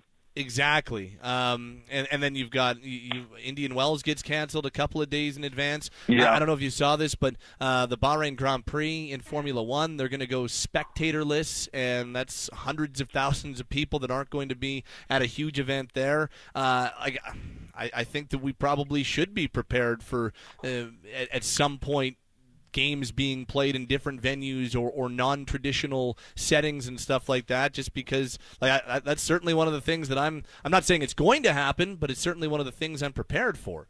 Well, I think one of the things too, Pat, is that, what if, and God forbid, knock on wood, I hope it doesn't happen, an athlete on a team gets it. Yeah. What's that going to do? So I have a feeling that these are all conversations that, like I really do believe that the leagues, like all of them, they've been working around the clock on this, and I think they've all kind of been working together to see kind of what are you thinking, what are we thinking, and there's places like the Center for Disease Control in the United States that can basically liaise with all of them. So I don't think that this is anything that's being done in a vacuum, Pat. Mm-hmm. I think it's being it's a conversation where the leagues are together on this. They kind of all know what is going on. They're all getting the same advice. Major League Baseball had a conference call today. I believe I saw reports the NBA's is tomorrow. I think the NHL is having one tomorrow. It's not a coincidence that their timing is similar. It's because they're all getting the same information, and we're going to see where we go. And I believe they've got, as Chris said on Saturday night during headlines, you've got different ideas. Like, do you play with no fans? Do you play in neutral sites? Do you have to cancel games or push back the playoffs? Like, I think one thing that's interesting to me is, and one GM said this to me today, like, we've got people complaining about the 5-day break in the All-Star game. If you have a choice between no fans and postponing games, you've got LeBron James saying yesterday that he doesn't want to do that. You've got Jason Spezza saying today that, as much as he would hate to do that, he'd rather do that than no games because players would rather play. So a GM was saying to me today, if you have the choice, which one are you taking, postponements or no fans? He is Elliot Friedman, our NHL insider from Hockey Night in Canada. Joins us Mondays on Pinder and Steinberg, today with Logan Gordon. Logs. Hi, Elliot. Long time no chat, as usual, between us here. Curious, the Senators' story here with CEO Jim Little continues to unravel, I guess is the best way that I'll put it. And Brent Wallace of TSN, I'll give him credit for this, bringing it out on Twitter, adding a different element to the story today, saying that their VP of Communications and Community Relations, PJ Loyello, is on leave, and that they may have had his laptop and mobile phone. The organization took it back the same day as Little's firing. What can you tell us about this? I know it's developed into a few different side stories even, but what can you tell us about that? Well, I think to kind of explain this, so Ottawa has some PR people, Brian Morris and Chris Moore, that have been there for a while. And earlier this year, they brought in a new PR person, and she was there for a while, and I think she was let go. I don't know my timing, but it was around the time that Jim Little was brought in. And Jim brought in PJ Loyello, and PJ had been with the Montreal Expos for a while, and then went with when the team moved to Florida, he went with them there and was there for a while.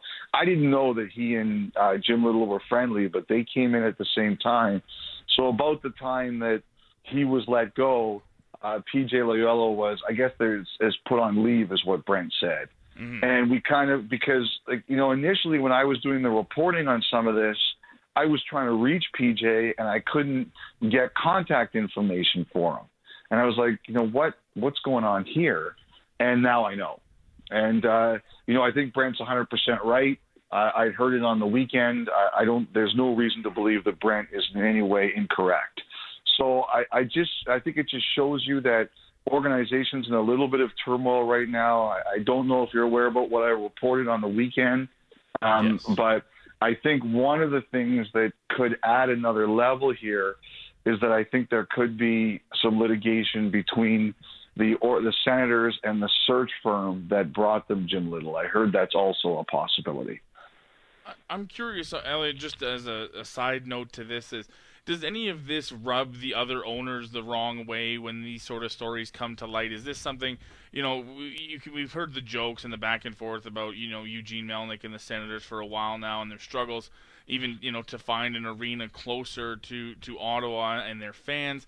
Is this something that the rest of the NHL, the Board of Governors, is going to, try to keep it down? Or, is this something that rubs them the wrong way to a point where they, want to step into it to a degree? Yes, I think that it bothers everybody quite a bit. I think the thing is that there's really not much the NHL can do unless Eugene Melnyk violates some constitutional thing or he misses payments. Okay. And as far as we know, neither one of those things has happened. I think that's kind of where it is.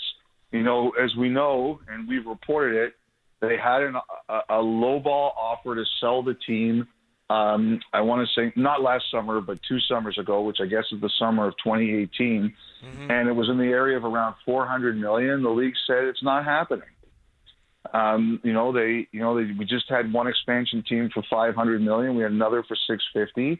And I think Ottawa, if they get a new arena, and there's a lot of people who are closer to that situation than I am, who believe that if there was new ownership, they'd get a new arena, no problem, that it's a valuable franchise. And, I think sometimes people worry about the league, the team might move the league might move the Senators. I've heard that same rumor. I've looked into it in the past. I don't think Gary Bettman has any desire to move the Ottawa Senators. I just don't believe it. I think he he likes to keep franchises where they are. He recognizes it's the nation's capital. I think he knows it's, there's the problems with the Senators are not something that you need to move the team. I don't think that's a factor at all. But I think in order to move out an owner, there have to be, especially an owner who wants to be the owner of the Senators. It's a very big part of Eugene Melnick's identity. He's got, if he doesn't have the Senators, he's not who he is now in terms of his profile, and it's very important to him. So there's only certain situations where they can really do something, and he hasn't missed payments. So, that's kind of where we are. He's Elliot Friedman, our NHL insider, joins us Mondays here on Pinder and Steinberg. Elliot, you're fresh off a trip to GM's meetings in Florida, and the big news there was the salary cap projection of anywhere between $84 and $88.2 million. But there's a lot of seems to be, ever since that news was made public by Deputy Commissioner Bill Daly, there's a lot of skepticism as to whether or not that's an accurate projection. What can you tell us about what you've heard on next year's salary cap based off what we heard from Bill Daly earlier this week? Well, I think now, I think the other thing that really throws a kind of a strange wrinkle into all of this is the whole coronavirus situation. Right. Didn't even think of that. Yeah. Yeah. Now, I mean, thinking about where we could be headed, that's another issue. I think 88, now thinking about it a bit longer, I would be surprised if it got that high. I think that was optimistic, and I don't think it's getting there. I think it's going to end up around, depending on what happens now, or like we talked earlier, we're kind of in uncharted waters. It's probably going to be in the 84 range. I think the league gave an optimistic projection at the top, and I believe it hopes they'll be around 84 at the bottom. I know that there's been some real skepticism about it. I think the league believes that one reason it could go up maybe a little bit more than $2 million is because next year it believes there's less money in the system, and that the league might actually it might hurt the league in terms of how much they have to pay in escrow. So I think that's kind of where their prediction was. We'll see. There's a lot of skepticism, and I mean now, guys, with this whole coronavirus scare, Yep. It throws an additional curveball in there that's potentially pretty big. Taking taking that out of it, even going back to last year when the projection ended up as one thing and the final number ended up as another. So what goes into finalizing that number? And because I know the NHL and the NHLPA have got some negotiations. So what goes into finalizing the cap number and getting a definitive cap when it's all said and done? Well, I think the key thing is they do the math on the revenues and they split it, and you come up with a number, and then the big question becomes, what do the players want to do? The players have the right to bump it up by up to 5%. So let's just say, to make the math easy, they come up with the revenue numbers and they say $80 million, okay? And then so the players have the right by vote to increase it by, it's called the inflator or the escalator, up to 5%, which would add another $4 million. And in the early years of the cap system, they would always pump it up, or almost always pump it up the max, because, and one of the biggest arguments was held actually in the Calgary dressing room when, one player, because the escrow costs, the more you bump it up, the more chances the players will get escrow money withheld. And there was an argument in your dressing room years ago where the players were having their vote, and one of your players said, I'd like to cap it. I don't want to go 5% because we're paying too much escrow. And another player who was a free agent that year said, oh, okay, so you get the maximum amount where you get to sign, where the year you have to sign a new contract, but the year I want to sign a new contract, I don't get the maximum. And that second player's argument won the day. There was always a feeling that you had to put the most amount of money in the system so everybody could capitalize with the biggest possible free agent number. And in the last few years, that started to change. There was just so much complaining about escrow, and the players were so unhappy about it that they started dropping their percentages. Sometimes it was closer to 2. The last few years, it's been around 1. And that's kind of where we've been. So the players haven't been increasing it as much. And that's the conversation that goes into it, Pat. But like I said, because next year could have been a work stoppage year, lockout or strike, there was less cash in the system. And I think the league was hoping that meant the number could be higher. Anything else that you really took away from 2020 GM's meetings in Boca Raton? It was nice to have some warm weather for a couple of days. Yeah, I mean, bet. the number one thing, I'm in the studio so much now, Pat, that I don't get a chance to travel. I miss traveling, not a ton, but a little bit. Like, I think in our business, Pat, I think FaceTime is so important.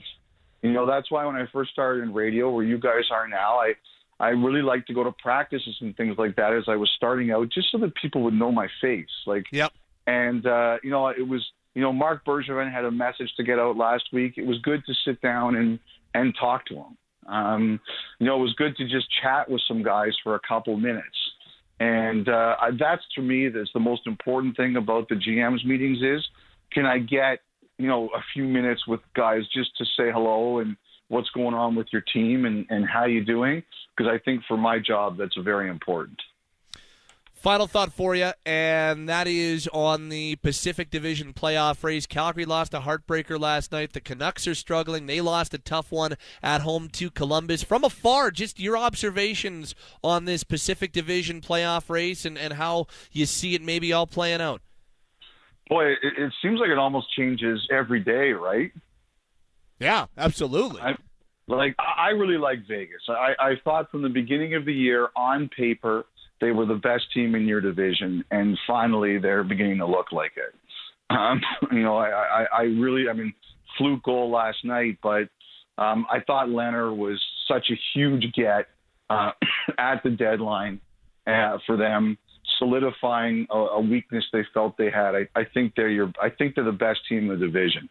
I know this is going to go over really well in your city, but I like Edmonton a lot too. I think that team has made huge steps this year.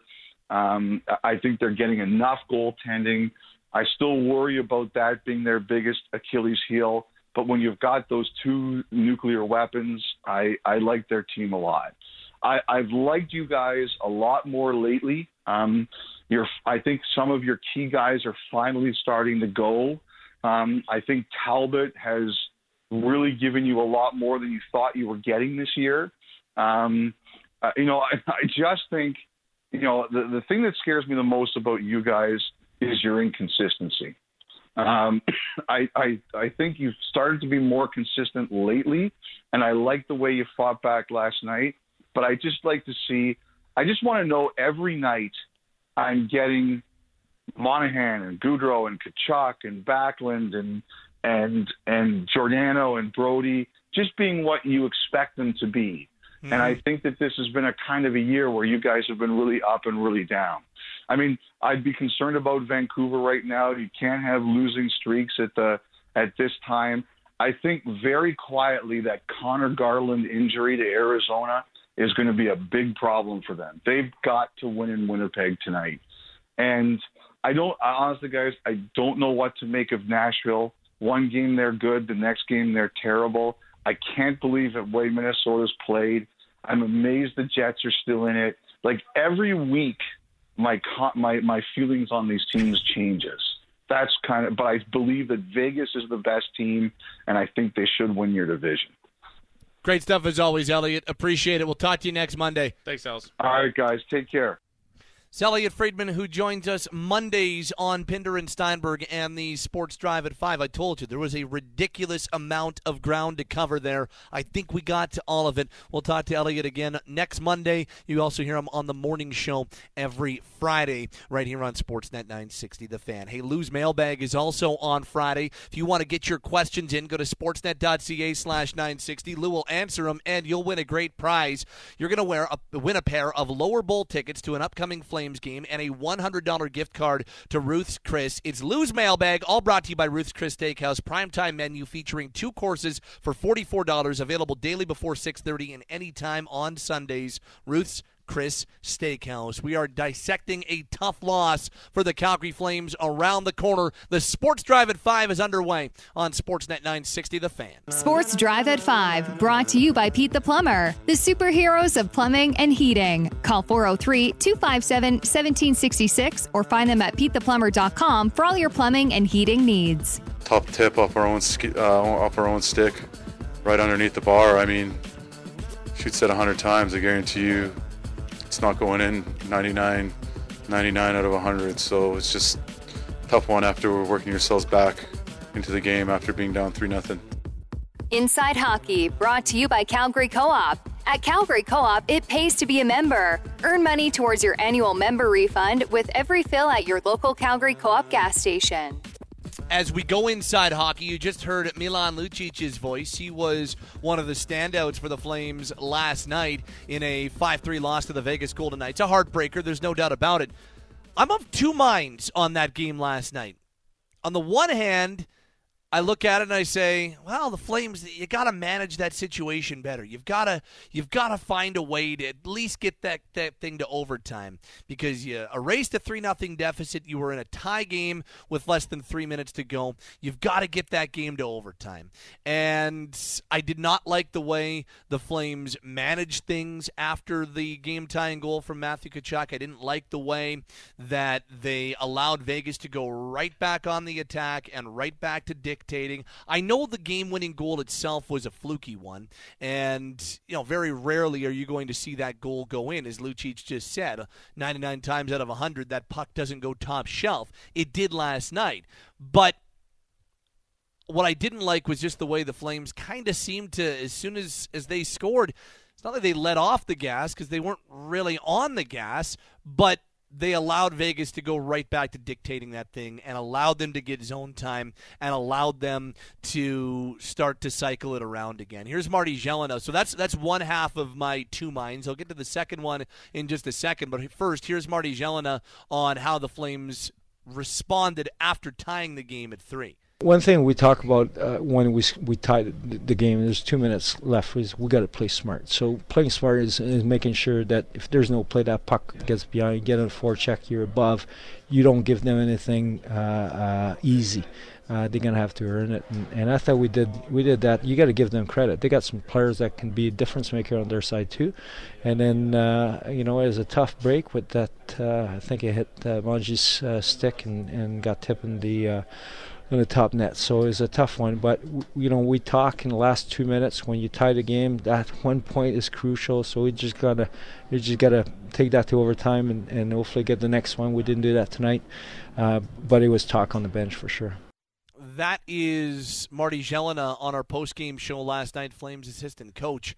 Here's the other mind that I'm in coming out of that game last night. Yes, the Flames were able to fight back, and yes, I didn't love the way they managed it once it was 3-3, but I felt like Vegas was the deserving team regardless. Like, you take a look at the overall body of work in that 60 minutes, it really wasn't all that close. And not everybody agrees, but from the way I saw it, that was a Vegas team who controlled things from start to finish. They put on a master class of how to shut down a game in the third period. Really, the Flames had one, maybe two opportunities in that third period down a goal. Yes, they scored on one of them.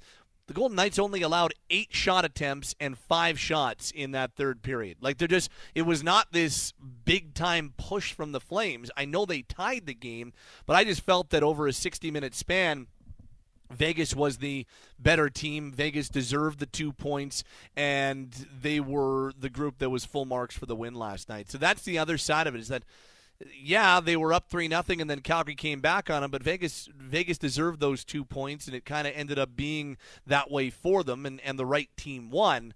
On the other hand, if you're Calgary, you've got to, even in a game where you were second best, you got to find a way to get that thing to overtime. So the good news is, because there's not a lot of good news in what I just said, the good news there is that they do play one more time. And Vegas has been fairly one-sided in the 3 games they've played. I'm curious what April 2nd brings us here at the Scotiabank Saddledome. Can the Flames find a way to combat what Vegas does and how heavy they are between now? And I know that they don't really care about the game on April 2nd right now. The March 12th game against the New York Islanders is the next most important one. But can they combat what Vegas does, and can they truly fight through and make it an even game when they're playing a team like Vegas, that heavy, imposing, jam it down your throat type hockey. That's one thing that I'm really curious to see, whether or not they play one another in the playoffs or when they play one another coming up on April 2nd, the second last game of the regular season. What'd you think of the decision to go with David Rittich between the pipes last night? I asked that question rhetorically on your drive home if you're in your car right now. I would have gone to Cam Talbot. Talbot is the guy that is playing better. Talbot riding a 3-game win streak. He's been very good during that 3-game win streak. If it were me, I would have gone to Talbot. I think I understand the reasoning why they went to Rittich. I still would have gone to Talbot, but I know they want to make sure that both goalies are playing. But here's Ryan Pike from Flames Nation, who joined us earlier today, and he gave his thoughts on the goaltending decision and the overall goaltending scenario right now. Rittich was pretty good last night. He wasn't great. He wasn't, for better or for worse, he wasn't a difference maker. And I think that's the difference between the two Flames goaltenders right now, where, Cam Talbot either holds you in games early or, keeps you in games or steals games. I mean, the last stretch of games, especially on the road, he was excellent in Florida. He was really good the last 2 or 3 games he played during the home stretch. And it's, I get the rationale behind, you want to have both your goaltenders going, because you're probably going to need both guys down the stretch, especially, if the Flames get in the playoffs. There's going to be a lot of things that happen, and you want to be able to keep your options open. So you don't want to have to be relying on one goaltender who you have a lot of confidence in and one that you have no confidence in. So putting Rittich in a key game is a nice way of trying to boost his confidence and sort of showing to the team and showing to himself possibly, hey, you're still our guy. And I don't think, if you want to look at the game from a glass half empty standpoint, I don't think, if you have confidence in Rittich, a game like he played really deflates your confidence in him. He's still a goaltender who can, hold you in games. He's still a talented guy. And, he's still so new to the North American game and to, NHL hockey that you can convince yourself there's still some upside there. On the other hand, he hasn't really, I think he's plateaued a bit, at least this year, similar to how he was last year, where, last year he had that knee injury on New Year's Eve that he tried to rehab and tried to play through, and it obviously impacted his performance. And now I don't think he's struggling to the same extent, but I think maybe the mental side of the game, the consistency side of the game is getting to him, given he's played so much hockey. So, if it were me, I probably would have gone with Cam Talbot. I'm kind of a traditionalist in terms of the play until you lose mindset. But I can kind of wrap my head around why they wanted to go back with Rittich. And, I understand that line of thinking, and I think that Pike is bang on when he talks about the reasoning behind the decision and why they did ultimately decide to go with Rittich, because they didn't want to go too far between starts. I still would have gone with Talbot. That's a huge game against the team on top of the division. I just think that that's a stretch. That's a time when you got to go to the guy who's playing the best, they went with Rittich. I didn't think Rittich, in his defense, I didn't think he was the reason why they lost the game.